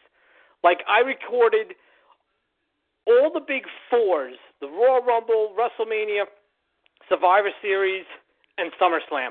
But, I wouldn't do the King of the Ring for whatever reason. I just felt like I could watch the highlights of that on Raw. And I didn't do it, and I regret not doing it. I never did, Tuesday in Texas or anything like that. So, I had the big four pay-per-views. Then I eventually started, the In Your Houses I kind of played by ear, no, this is no good, except for when I was on my kick that Diesel was going to lose the title every month. Oh, he's going to lose to Sid, and then Sid's going to lose to Michaels. Okay, let's record it. Oh, he's going to lose to Mabel, and then Mabel's going to lose to Michaels. Let's record it. But I didn't. But 97 is when Austin really started taking off. I was like, you know what? I just want everything, and that's what I did. But the In Your Houses were a little harder to find. But all the big stuff, the King of the Rings, the Rumbles, SummerSlam, Survivor Series, WrestleMania. I did all that stuff, and I took the time. I bought myself back in 2007. I bought myself a VHS to DVD converter, and I just started converting everything. I would just let stuff run. Even if I was going to sleep, I'd let it run in my living room. I knew the DVD had enough time for it to run, and boom, I would just convert all my shit over. But some of those In Your Houses I paid pretty penny to get, and I sold them off for a pretty penny. And like I said, I feel bad, but I actually made a pretty decent amount of change on Over the Edge. I mean, it wasn't like anyone knew what was going to happen. So. Yeah, I had plenty of fight with eBay over it. Because eBay was like, there's no serial number, and I was like, whatever. I know one show that's really hard to find online is the tribute Raw they did for Eddie. You can find that, but there is a tribute SmackDown. Yes. That tribute SmackDown is damn near impossible. Hard to find. Yeah, yep. You can find clips on it. I think what I found on YouTube was Batista's speech at the beginning, and you can find bits and pieces. I feel like you can't find the matches. I feel like you could find the tribute clips, but I feel like you can't find the matches. I can't tell you the last time I saw that Triple H Benoit match where Malenko comes out at the end. Yeah, and then there's the Chavo JBL I think Chavo match. JBL. Those were good matches. Michaels Ray was that on Raw? Michaels Ray, was that Raw or was that SmackDown? I think that was SmackDown. It could have been Raw. I'm not sure. They taped. You know what it is? They taped everything that night, that one night. Mhm. They taped everything on that Sunday night. And this is what's the most messed up too. This is how I remember this the most. I remember Cena and Orton's first meeting was on that show, on WWE. That is, not counting OVW. That was their first meeting. That was their ever. first match? Yes, that was their first match ever. Was on the Eddie tribute show. It was the main event. It was Cena, Orton, and there was some type of some finish happened. I forgot what it was. And then it wasn't a long match. And then Cena left his. Did he leave the belt on Eddie's car or something? Yeah. That was their first actual match. It was, and it's so forgettable. Oh, wow. Because of the sadness and stuff. But I remember that vividly. I think Angle had a match with Shelton. That was on Raw. I think Big Show and Kane had a match against Miz and Morrison, right? I think they did. No, Miz and Morrison weren't around in 2005. Okay, well, Kane and Big Show had a match against someone. Who was it? They had a match against a tag team. I can't think of it, though. You're right, though. Miz and Morrison weren't around. But no. I remember they were in the first match, though, on Raw. Yeah. Could have been, if it was 2005, it might have been like Cade and Murdoch or La Resistance. Maybe it was them. I'm just trying to think who the teams were in 2005. The Spirit Squad weren't there yet. They were there more Mm. towards the end of the year. And But yeah, yeah, Miz that, and Morrison, Morrison wasn't even on the roster. Miz might have been floating around, but Morrison wasn't on the roster yet. Yeah, but that Eddie SmackDown one is really hard to find. And another show that's really hard to find is the which one is it? The full Benoit show. I have it. I recorded it. I went out. The Raw. You have that one? I have it at my parents' house. I went out. I can remember everything about. I was on my way. Mm-hmm.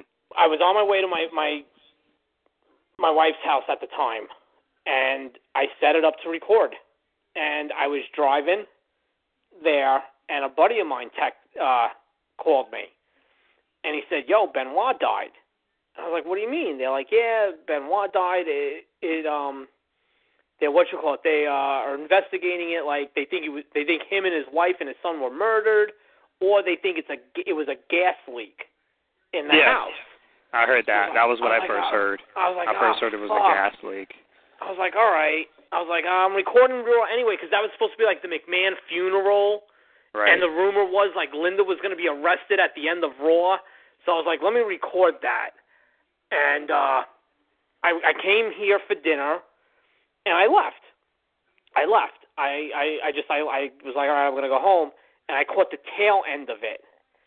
I didn't know what the fuck was going on. I didn't know what CNN was starting to report and Nancy Grace was starting.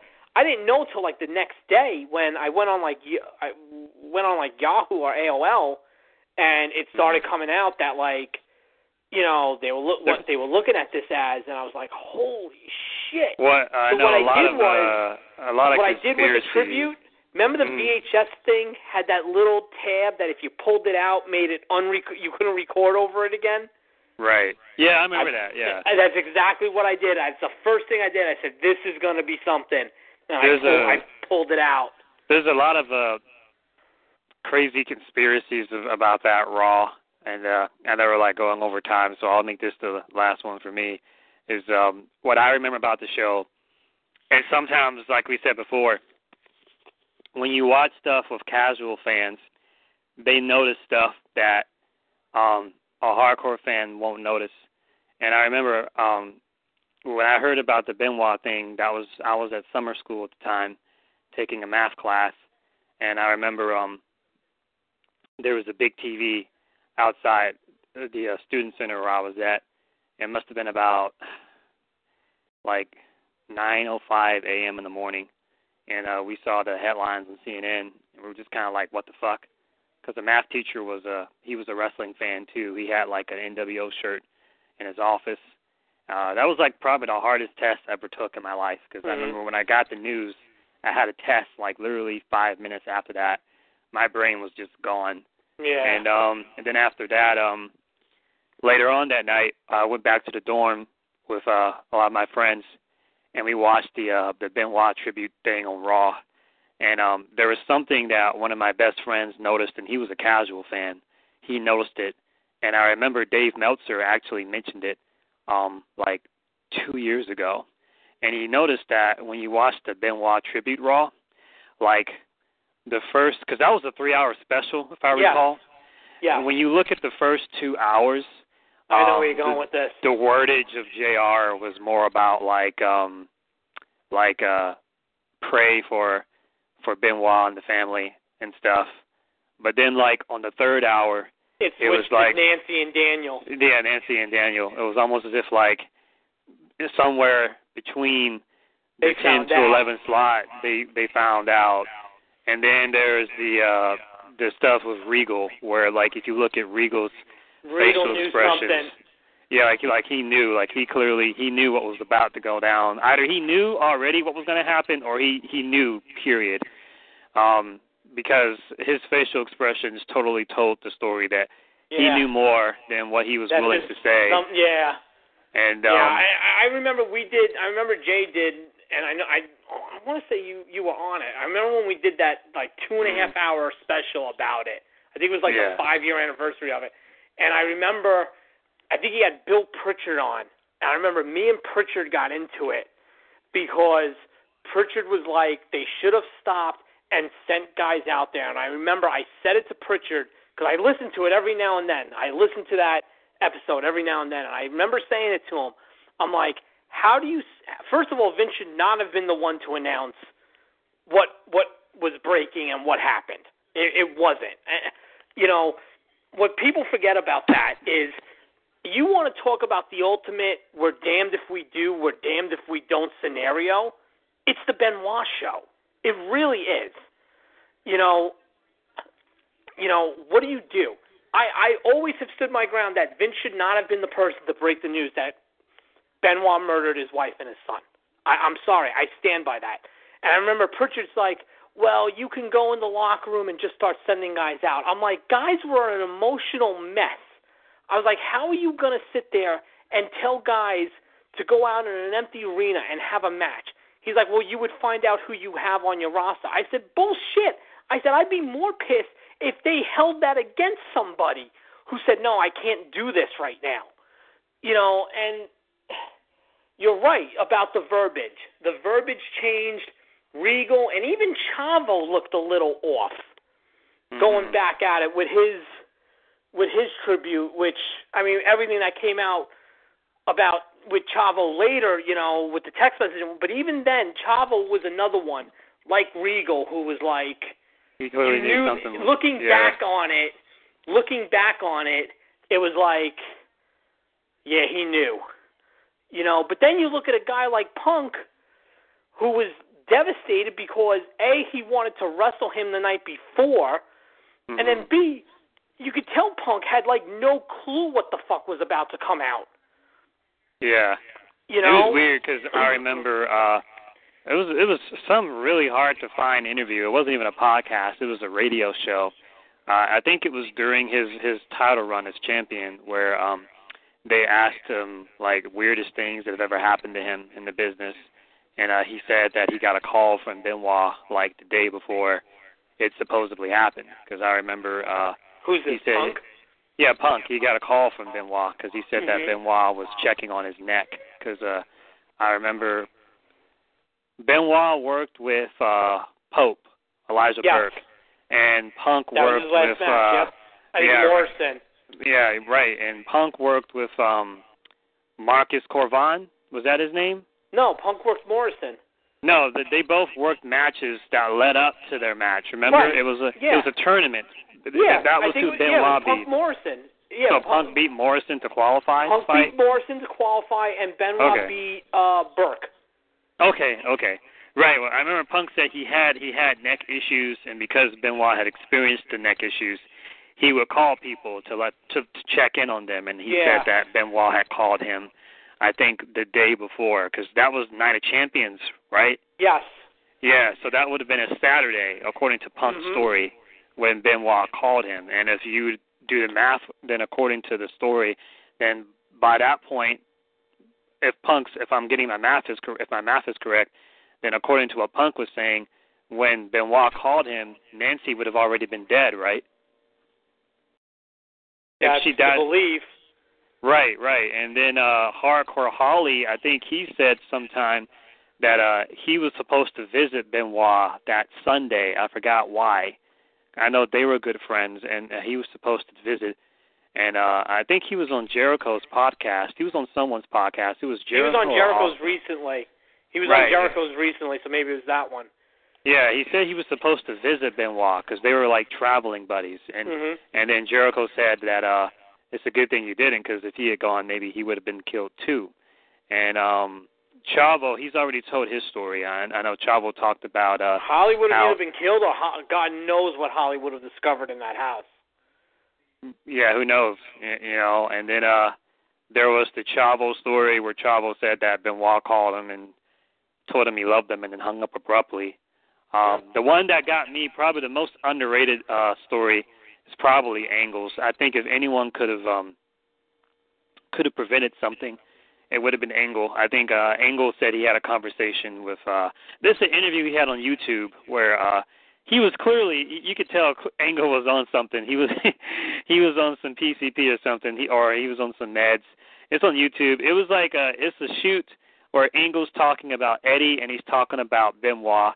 It looked like it took place probably sometime in either 2009 or 2010. And the shoot, he talks about the fight he got in with Eddie, where Eddie would just be hot and cold like in his last days because of the pain he was going through with his heart and stuff like that. And the story, Angle talked about how he would work matches with Eddie, and sometimes they would be really good, and sometimes they would stink up the joint, and how it was, messing with him professionally, and how one time he just kind of got in Eddie's face, and they just kind of started wrestling each other, and Big Show broke them up. But in that same shoot, Angle said that one time he talked with Benoit, and Benoit told him that he was going to snap because it was like Father's Day, and he couldn't spend time with his son.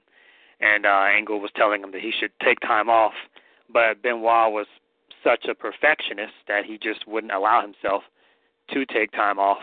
Mm-hmm. And Angle was telling him that, look, man, it doesn't matter how much you love the job, you should love your family more, because when you're not on the road. You know what's weird? You know what's weird about Benoit? He took off part of 06 and 05. He was gone, I think, the tail end of 05, and even part of 06, which is crazy, where it's like, in less than 2 years, you've taken 2 extended. It becomes crazy. Like, how bad off was he? How much deeper how deep did this actually run? That guys don't get one break in 2 years. You got 2. And he's still shot to shit. Man, it's hard, man. People don't want to talk about him anymore, but from an in-ring standpoint, he's still my favorite wrestler of all time. I'll be honest with you. It's my favorite live moment ever. Right. And no, it's not the hug. It's right before it, the whole garden chanting tap. When he had Hunter in the crossface, and that place is yelling tap, tap, tap. That was just, if there was ever a place ready to explode for something, it was that. And when it actually happened, it was like, holy shit. And then the Eddie thing was just the icing on the cake. Everyone talks about, the moment with Eddie was the one. No, you had to get to that moment with Eddie. And that him getting Hunter to tap out, the fact that Hunter was willing to tap out to him, everyone not so much forgets, but forgets the value of it. Michaels was in that match. Michaels could have easily taken the fall. Could have taken the fall to protect either one of them. I remember we were thinking, because the poster for Backlash came out, and the Backlash was in Edmonton, and Benoit was on the poster. And we were like, all right, maybe Michaels is in this match. He'll take the pin, and then Benoit will get the one-on-one match at Backlash in Edmonton. Okay, no problem. And when he beat him, like I said, this was not 03 Hunter, but this was still 2004 Hunter. This was a big deal to get Hunter to do this. Benoit was the last guy, and I know he got some wins on him on Raw after, later in the year and towards the end of the year. But if you really think about when Hunter was on, and we've talked about it a million times, that what seemed to be destroying WCW kick, the one guy he didn't get was Benoit. Well, for some reason, he genuinely seemed to like Benoit, and for some reason, no one else got that respect. I guess you would have to talk to Triple H about that. I know Aaron is a huge Triple H mark, and I noticed that every time I call out Triple H for something, he just has like a counterpoint, except for the Punk stuff, which he has like no answer for. I've invited Aaron to a debate on several occasions, and he just kind of keeps dancing around it, kind of. Mm-hmm. Everything Triple H does, like at this point, like honestly, I feel like NXT is his redemption. I feel like he's genuinely, he's genuinely doing this to cater to fans as an apology for all the shit he's done. And even if you look at if you look at his last couple of years of working in the ring, he put over Bryan. Him in Evolution, put over the Shield. All right, the Sting thing, what the fuck? But even, and I know whatever, but he still tries, he might put over Roman. He's probably going to put over Rollins. He didn't put over Ambrose at Roadblock, but the entire European tour post-WrestleMania, he was putting over Ambrose. So I agree with you. This is kind of like, all right, I was a dick. Now this is my way of saying I'm sorry. Right. You know, my and thing that's was, fine. Yeah, that's fine. Like, that's cool. My thing with Aaron is I just wish that he would admit that sometimes, like, okay, like if you don't like Punk, that's fine. Like, you know, that's cool. Anyone can have their own preference. And I think Triple H was on he was on Jericho's podcast, and I know Triple H said, and I see where he's coming from. He said that everything he did with Punk from like 2011 to 2012 was to get him over. His words. And if you look at everything, right, and if you look at everything that he's done since Punk left, like, you can see Triple H is he's grooming certain dudes, and then when they get to a certain point, he works with them, and they get over. Like, the Shield turned on the Authority, he worked with them, and the Shield beat Evolution twice, so he got them over. He tried, in his mind, he played ball with Vince and did what he could, in his mind, to help Roman get over. It didn't work, but he still did. He still did his job. He worked with Bryan to get him over for the feel-good story. And he would have put Punk over at 30. That's the thing that drives me crazy with Punk. He would have put Punk over. But the problem, though, is he would have put Punk over. The problem, though, and this is where Triple H messed up, what he never really got was Punk was already over, and he didn't need to work with him at that particular point in time. That Night of Champions match, whatever it was they did, and that walkout angle they did afterwards, that was not needed. Punk did not need to work with Triple H. He didn't need to lose to Triple H. He was already over. He didn't need to lose at 2011. I agree with you on that, but you know what? You know what everyone forgets about Punk at the end of 2013, 2014? He was damaged goods at that point because of all the shit with Axel and Ryback and Heyman. So you know what? Punk wanted, and I honestly believe there would have been plans to somehow get Punk and Bryan involved for the title. I'm sorry, I'm not.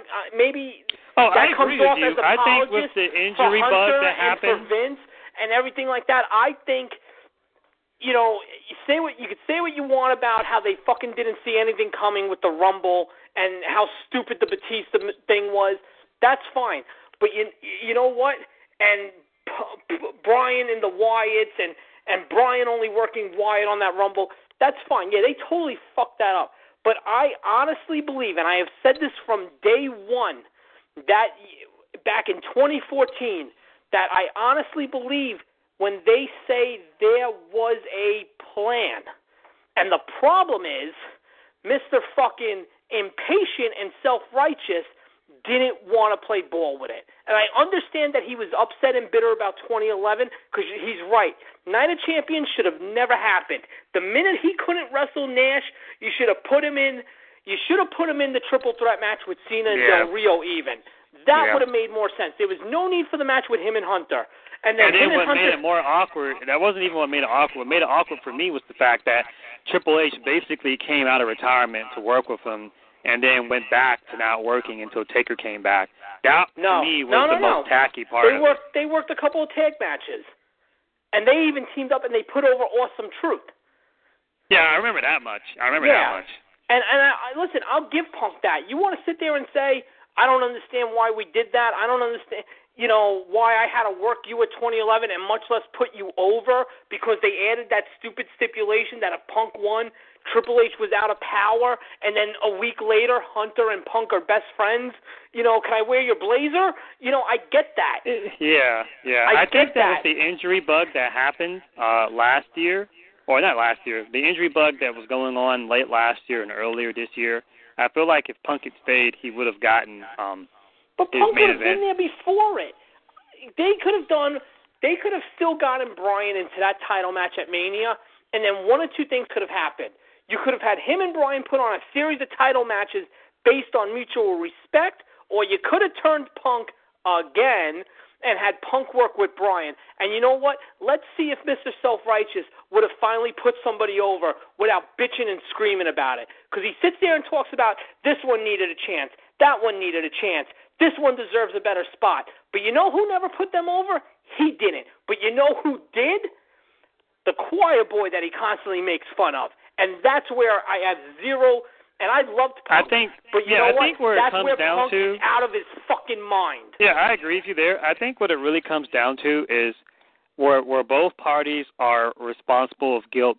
For Triple H, for me, I think where it really comes from, and we talked about this like way back on your old show, Beer and Money, or was it Oh You Didn't Know Radio? One of those two shows. Either one. We talked about before how for most of Triple H's career, he attaches himself to like whatever is the most relevant thing at the time. Right. And sometimes when he does it, it works because it could be someone that he's been involved with, but sometimes he does it against people. There's no need. And Chris, right. I agree with you. I agree with you. There was no reason for him to latch on to Punk in 2011.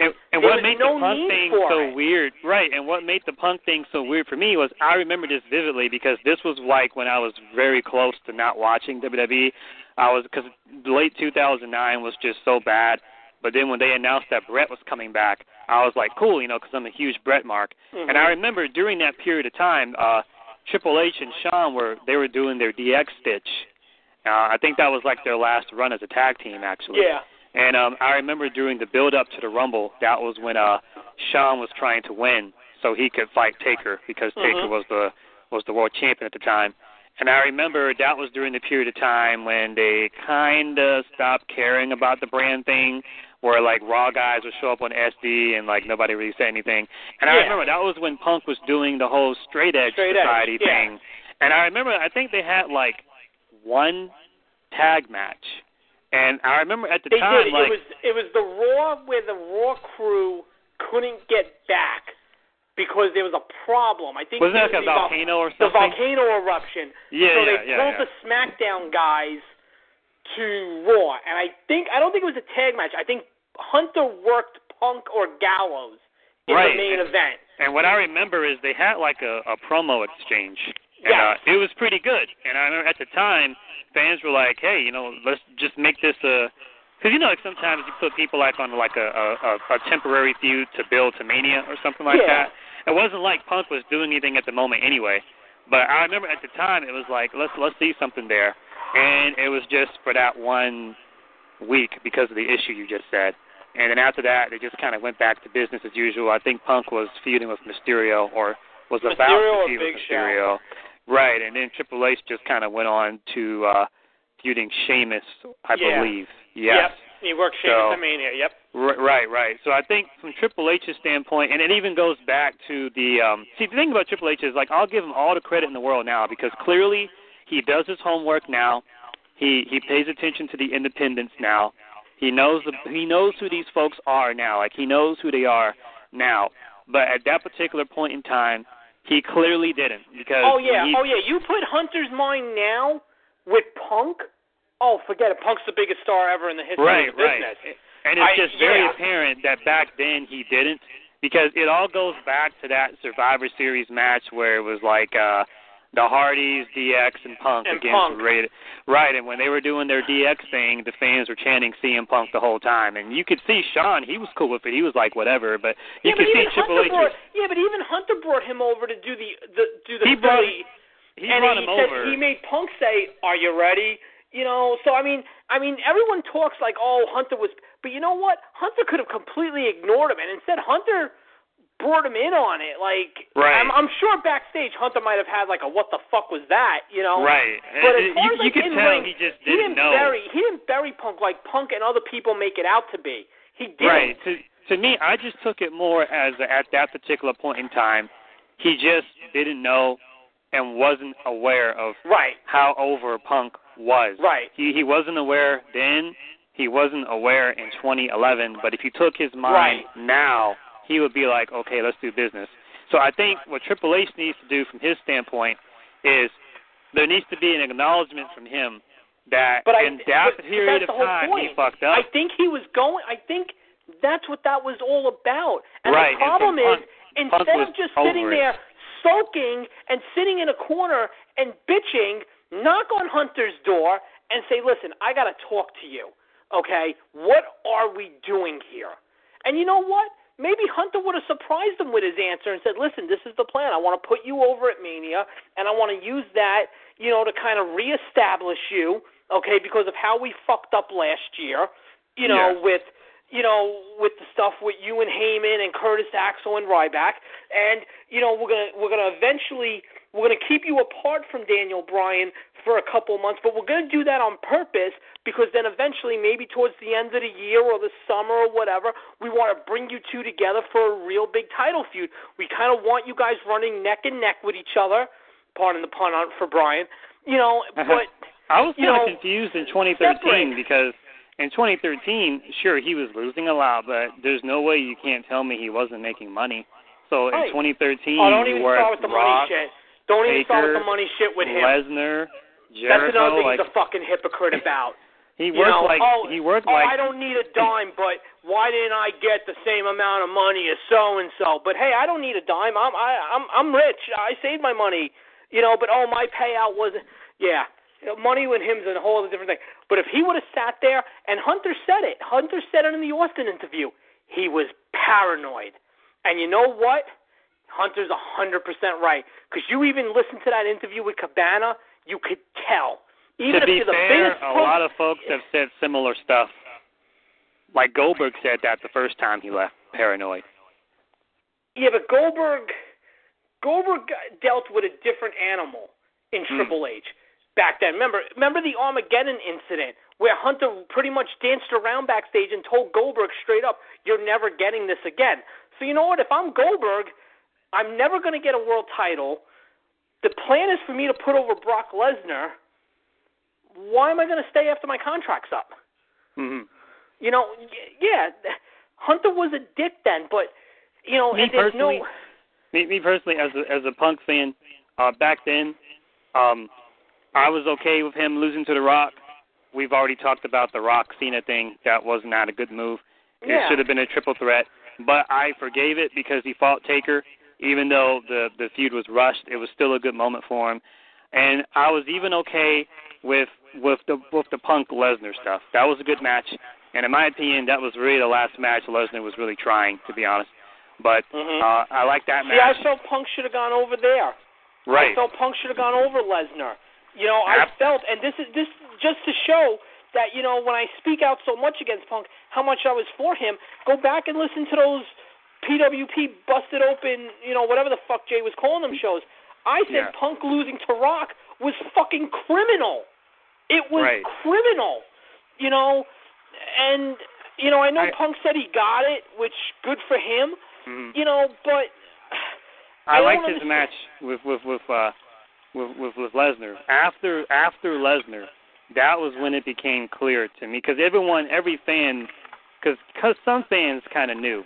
After Lesnar, for me as a fan, that's when it seemed like he was done. I remember, who did he fight, man? I think it was, there was one Raw he had, dude. It was like fucking Punk. He was fighting somebody. I don't know who he was fighting. I don't know if he was fighting the Wyatt family or if he was fighting like Ryback and Axel. He was fighting somebody. Whoever he was fighting, the Usos came to his aid. The Usos saved him. They were babyfaces. Oh, when was that? That might have been the Wyatts. Yeah, he was fighting somebody, and I remember the Usos saved him. And like when the camera zooms out, like when someone comes in to save you, and so the camera like focuses on who's running in. Sometimes like fans in arenas will take pictures of like what's going on in the ring when the camera's not on it. And someone took a picture of Punk, and like it went viral. Like I remember the look on his face. You could just tell at that point like he just didn't want to be there. And that was kind of when I knew. I never made a post about it because I thought I was. What did he look like? Paranoid. Like Jesus fuck? Why are they coming out? He just looked tired, like he didn't want to be there. Like you know how sometimes there might be a day where you just go to work or you just go to school. You want to know when to me he looked like he was just going through the motions? When the Wyatts kidnapped Daniel Bryan, and then he did the follow-up interview on SmackDown, and he was just like, I don't know where Daniel Bryan is. Right. You know, like just the way he answered it was like, dude, you were just teaming with the fucking guy. Yeah. You know, and then he covered it up. He's like, I'm more upset about who sent the Shield out to get me. Well, okay, that's fine and all, but why don't you give a fuck about the guy who was just helping you? Because maybe he can help you this time too. You know? Right. Yeah, somewhere around there was when it became apparent. I do agree with you, though. I remember that very vividly. And to his credit, like, the thing about Punk was he would do stuff what he would do was he would do things to give notice, and he would do things to put eyes on a certain person. But he was the kind of guy that would meet you halfway. Like, I remember you brought it up to my attention back then, was after they did that really good match with Ziggler and Del Rio, the double turn, and Punk came back that same night at Payback. Punk was talking about how Del Rio was avoiding Ziggler and how Ziggler deserved another shot. And when Punk was doing his pipe bomb stuff, he would always mention Tyson Kidd for some fucking reason. I guess he just liked Tyson Kidd. So Punk would name drop in promos, and he would do things to make fans pay attention to a guy they may have not have been. But at the same time, it wasn't like he would go in there and put him over. It's the same criticism Bret Hart would get, because Bret would always put over Austin, but he never fucking lost to Austin. Yep. Austin still got over, but he never put over Austin once, so it's kind of like, what the fuck? Austin only has, as far as TV goes, Austin only has a DQ win over him. Yeah. That's at the In Your House after WrestleMania, what was that, 13, whatever? Right. He's only got a DQ win over him. That's it. So I remember the coolest thing Punk ever did, I remember when he fought, I remember one random Raw he fought Darren Young, and I remember they had like a 8-minute match, and he actually let Darren hit his finisher on Punk. So I was like, that's cool, but Punk still won. Yeah. So, that's why I lose it with Punk. Like, Dolph Ziggler needs a chance, and Daniel Bryan needs a chance, and Zack Ryder needs a chance. Why aren't you putting these guys over? Why are you working with these guys, but you're not putting them over? Yeah, there was a lot of stuff that they did that was wrong on both ends. I remember when they did that Money in the Bank, the one where RVD came back. Yeah. I remember there was like a little segment where each person that was in the match came out, and they were all cutting promos. And I remember Punk interrupted Christian and said how much he respected him. I was like, okay, give them a match then. Do Punk Christian. And they never did. They never did that. Nope. They never did Punk RVD, which I thought would have been really interesting because they're both like Paul Heyman. Yeah, they're both Paul Heyman guys, so that match kind of sells itself. Another, probably the weirdest thing, and this is kind of like when I was still like in my Orton hate phase, they never did Punk Orton when he was champion, which just was really tacky to me. That just seemed like an obvious match that you would have think happened, but it never did. Right, it never happened, and so that was kind of like when Orton was kind of like in his hissy fit days, where if you knew he wasn't going over, he would like sandbag or whatever. So, but to end it on Punk, I do agree. It seemed like the direction was going to be Punk Triple H, and had that happened, then WrestleMania 30 would have looked like it would have been like what, Punk Triple H, Lesnar Taker, Cena Wyatt. Yep. Would they have gone on with Orton and Batista, or I don't know. The fans were so hot for Bryan. I think that Punk here's what quitting, I would have done, and you're going to be like, John, we're putting you in a nursing home. You're obviously senile. Everyone hates the idea of Bryan Sheamus. Hates it.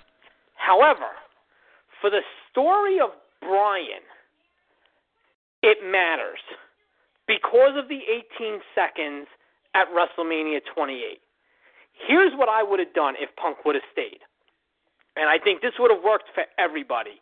Vince would have gotten his dream match, and people would have gotten the ending. You want to be a world champion? You want to be in the title match? Okay, here's what you need to do.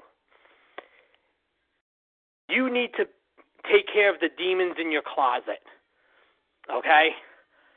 There's a guy that has beat you. Like, I would have just been like, oh, well, wait a minute. There's another guy who could say he deserves a title match because he beat you in 18 seconds. Sheamus. Here's the deal. You beat Sheamus, you're in. And what I do leading up to it, every week on Raw ends the same way. Bryan eating a brogue kick. Okay? Bryan goes into that match. Now, wait, hold on now. Sheamus is still a face, right? You could have... Well, no, Sheamus came back at that Rumble. He came back at that Rumble. So you could have turned Sheamus. Okay, so are you booking him as a face or a heel? No, I'm booking Sheamus as a heel. He is with the authority, okay? Sheamus's job, and we'll give you the winner of Orton Batista, at a later date, but your job is to keep Daniel Bryan out of the title match. Every week Raw ends with Bryan eating a brogue kick. Okay? All right? You could even do a tag match where Bryan gets pinned from the brogue kick. Okay? You go into WrestleMania, Sheamus goes for the brogue kick, Bryan moves, locks in the yes lock, Sheamus taps as close to 18 seconds as possible. Bryan then goes on to the title match and wins the title. Everybody would have gotten what they wanted. That's the one thing, too, that, everyone bitches about continuality and follow-up, but yet no one wants to ever acknowledge how important Bryan was to Sheamus was to Bryan. And that needed to be done. I actually feel sorry for Sheamus. Now, let me ask you something. If that would have happened, would you have been okay with that? Yeah, I would have been fine with that. That would have been the story coming full circle. Exactly. I liked how they teased it at Mania 29 in that tag match, underrated tag match. It was a good tag match with Team Hell No against Ziggler and Big E. They teased it. I would have been okay with that. Okay. I would have had Punk and Triple H be a street fight. It would not have been a match. It would have been a fight similar to the one Punk had with Jericho at Extreme Rules, kind of. That's what I would have did. And trying to decide what the finish would have been. Punk going over. I mean, yeah, I'm trying to figure out how he would have gone over. Listen, you're not getting Hunter to tap out to go to the Anaconda Vice, so Hunter probably would have eaten a GTS. Yeah, that would have been fine, I guess. Yeah. So. Yeah, I mean, that would have been fine. Yeah, it would have been fine.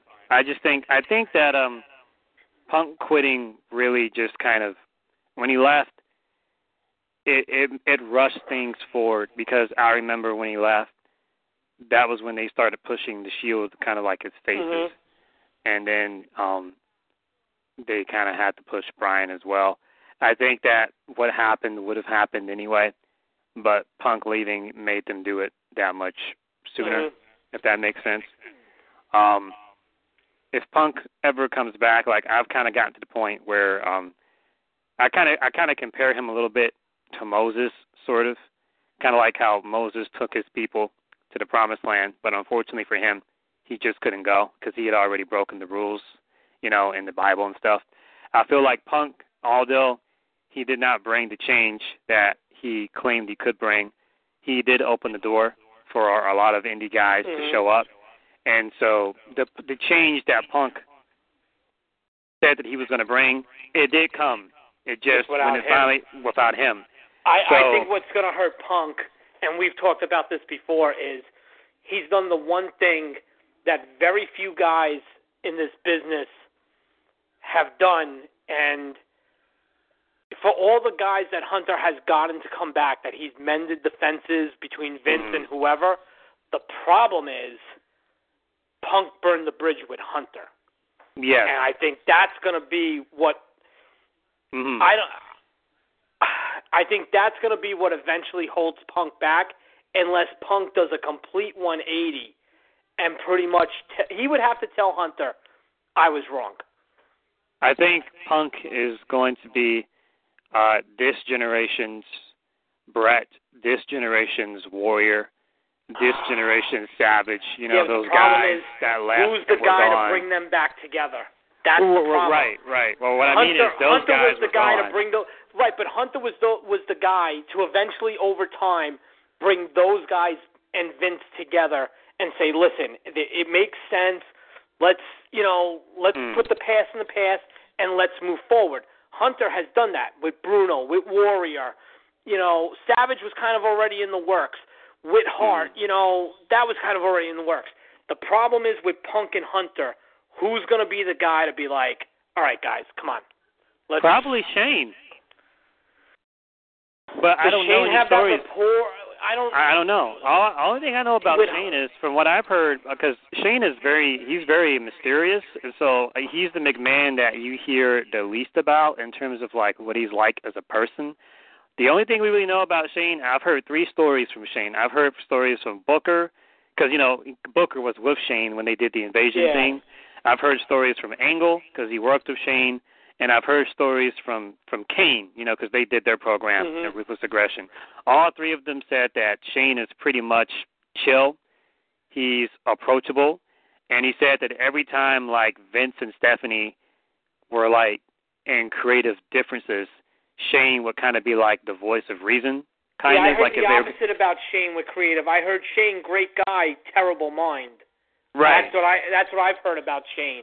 The only way I can see it happening really is like if Shane does something, because clearly NXT is Triple H's baby, and since Stephanie is on Raw, Triple H is going to have a presence there. That leaves like a wide gap on SmackDown because like Shane is there, and it seems like Triple H doesn't have much of a presence there. Obviously, this is me talking under the assumption that Punk is to come back within like a year to 2 years, which I don't think is going to happen. I think that Punk, like I said before, he will be this generation's like Warrior in the sense of like you had guys that left and then they came back, and then you had guys that were gone for like a long time, and that's what I see Punk. I just don't know who that guy is though to Well, even if he did come back, I feel like there's really no reason for him to come back because I feel like he's pretty much done what he's, like we said before, he brought the change indirectly. Yeah, but you know what? Say what you will, Punk Rollins, Punk AJ, Punk Nakamura, Punk Joe. There's a lot on the table. There is. To me, the 2 matches that stood out to me the most, and unfortunately one of them is not going to happen, that was Punk Stone Cold. That goes back to that really good interaction they had that one time Austin was the guest host when something else was going on. Yep. So if you can't do Punk Austin, then the only other match that I would do, because I feel like, and I like them both, so I'm not saying I like more one or the other. I feel like everything Owens brings to the table, he's pretty much the new Punk. Everything Owens does is what Punk did. Their look, their style, their demeanor is very, very similar. Having them both there is just canceling each other out.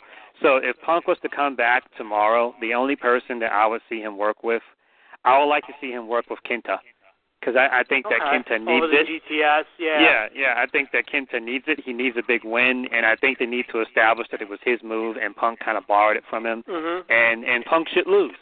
He should have a match with Kenta, and it'll be a good match, and it'll be a good build. What I would do it, like if it was me, like if I was a booker, it would be very similar to Sami Zayn versus Nakamura, where like they're building up Zayn and they're talking about Nakamura, and then Nakamura just shows up and they had a match. That's what I would do. I would build up Kenta and then say CM Punk's coming back and he's going to have a match with you.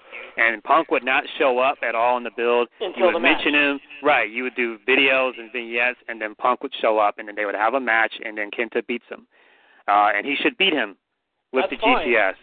And then after that, if Punk wants to stay, he can stay. And if he doesn't want to come back, that's fine. I feel like that's the most Punk can do. I mean, I see what you're saying. Punk AJ, Punk Rollins, like, yeah, those are going to be great matches. But, like, in terms of, like, making a new star, I feel like that's all he can do right now is Kenta. Yeah. Because he needs it. Some of the guys, Yeah, because Rollins, like I said, AJ, all those dudes are good. But even forget about a match. Even for, like, a Hall of Fame, and let's get some merchandise rolling again, and let's even get a DVD about everything that went down. The problem is, and I'll be honest with you, it's going to be 3 years this January. I'm surprised that DVD has not come out yet. I'll be honest with you. I'm surprised. Which one? The self-destruction of CM Punk. I'm surprised. I don't think they're going to do that. I don't know. It wasn't like he was doing bad business all the time like Warrior. I don't know. I don't know, but I do think there's money to be made with on other avenues, even if it's not in matches. There's money to be made. Let's get like I said, some merchandise back out there. Clearly, I've heard stories that Vince is still on good terms with him. And what kind of confuses me is that I get the network is just a streaming service.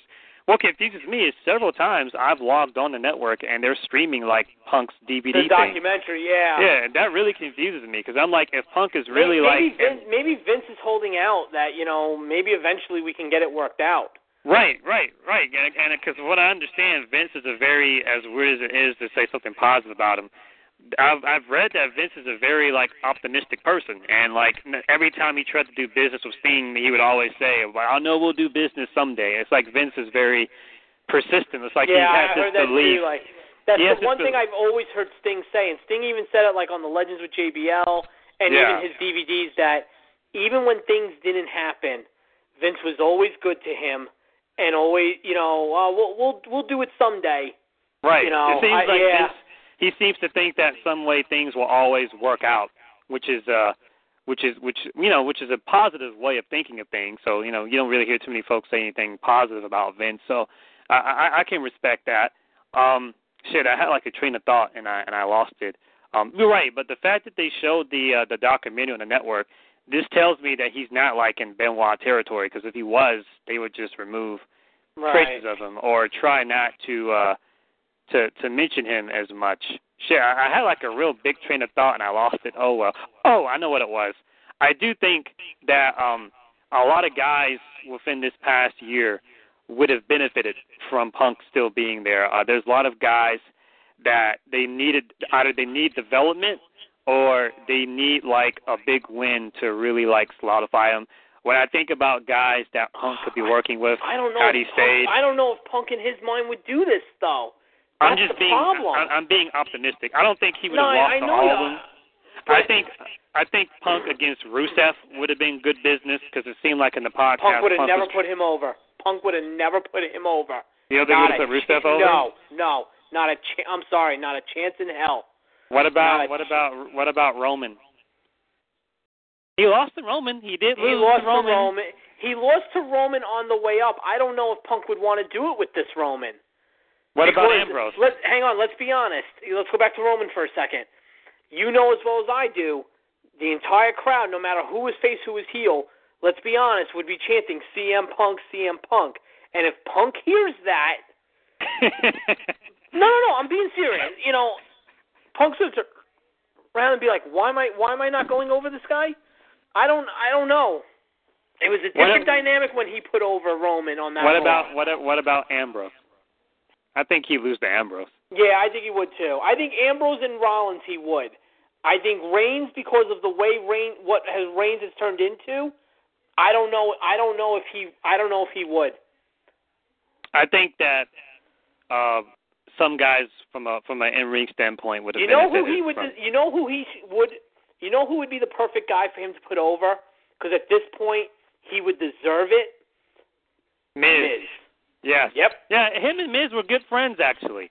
They were good. Yep. Yeah, I could see him losing to Miz. Where Miz is now, if there's a guy that Punk could come in and put over. Punk is the guy that if Miz beat him, if he was to come back tomorrow, and if Miz beat him, you could use that as an excuse to actually put him in the conversation for another title shot. Because I beat the former champion that held the belt for 434 days. If that doesn't give me right to be a champion, I don't know what does. I think that Ambrose and Roman, from an in-ring standpoint, would have. I mean, Roman's improved, but I think being in the ring with a Punk would have helped Roman get better. Yeah. And I think Ambrose especially would have, because I know he gets criticized for his brawling style. And it's not that Ambrose hasn't had good matches he's had. It's just I've noticed that from a pure in-ring standpoint, when he's in there. I feel like Ambrose has, you know what Ambrose has become? I feel Ambrose has become Austin in the sense of you forget he was stunning Steve and was putting on these amazing matches with Ricky Steamboat and Dustin Rhodes and Sting even, and Nikita Koloff. And the problem is Vince turned the Stone Cold character into this punch and kick guy that eventually it overtook the guy who could go 38 minutes, and be ready to give you 5 more. You know what I'm saying? Like, I'm not ready to give up on Ambrose. I'm not ready to give up on him yet. With this incarnation of Ambrose, he's become that. Yeah, and that's why I'm not giving up on him yet until I see what he can do as a heel. Because as a heel, you work a different style. Yeah. I just thought that match of Ziggler was it stuck up the joint. And and say what you want about Ziggler, he can have a good match with anybody. It was all Dean. Yeah, so if you can't have a good match with Ziggler, you got a problem. That's why I don't know if I buy everything Dean said about Lesnar, to be honest with you. I think and he's a little complacent himself. If you notice at the end of that podcast, when Austin tells him, let me just give you some advice. Don't get comfortable. Remember, keep pushing this and that. Ambrose gives him this look like, you fucking talking to me? He does. His matches are the same. He goes in there and he gets beat up. Don't get cocky.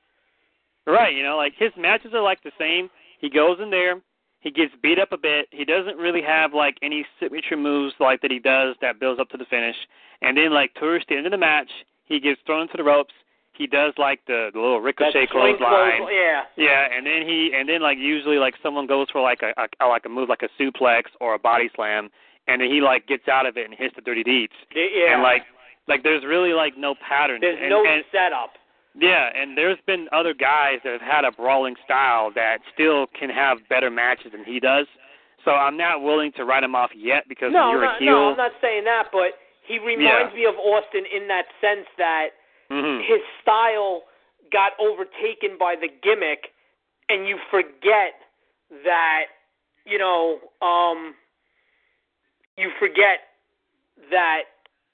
what I'm saying, what he could do, And AJ's a pro because he oversells moves that he shouldn't just to make Ambrose look good. When Dean, because Dean has one of the weakest suicide dives out there, and then when Dean hits on AJ fucking does a Shawn Michaels over the top Power Ranger flip, or when Dean was hitting him for a suplex, AJ flipped mid suplex and went through those chairs. So AJ's doing what he can to make Ambrose look good. And I appreciate AJ.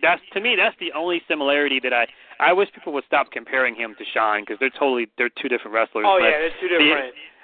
But the only similarity I ever see is Shawn will fucking sell ice to an Eskimo. AJ's very similar. He'll sell any move, so I'll give AJ credit. Imagine AJ selling for Hogan. Shawn. Oh, my God.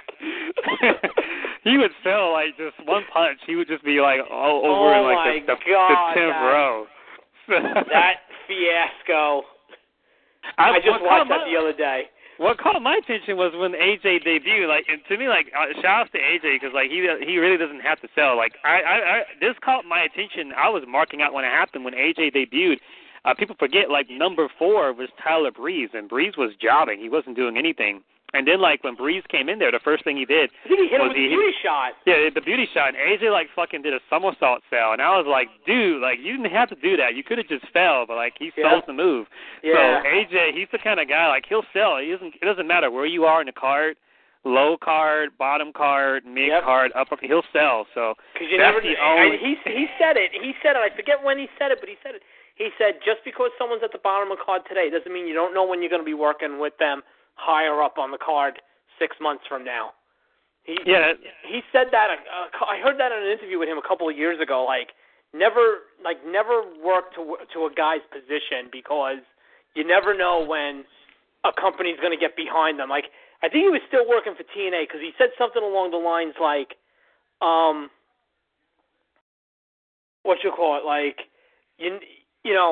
all it takes is one set of tapings to rebuild a guy. Right. I mean, to his credit, he sold No Chin music like death when Ellsworth hit him with it. Oh, he's the stuff he's done for Ellsworth. But he said that.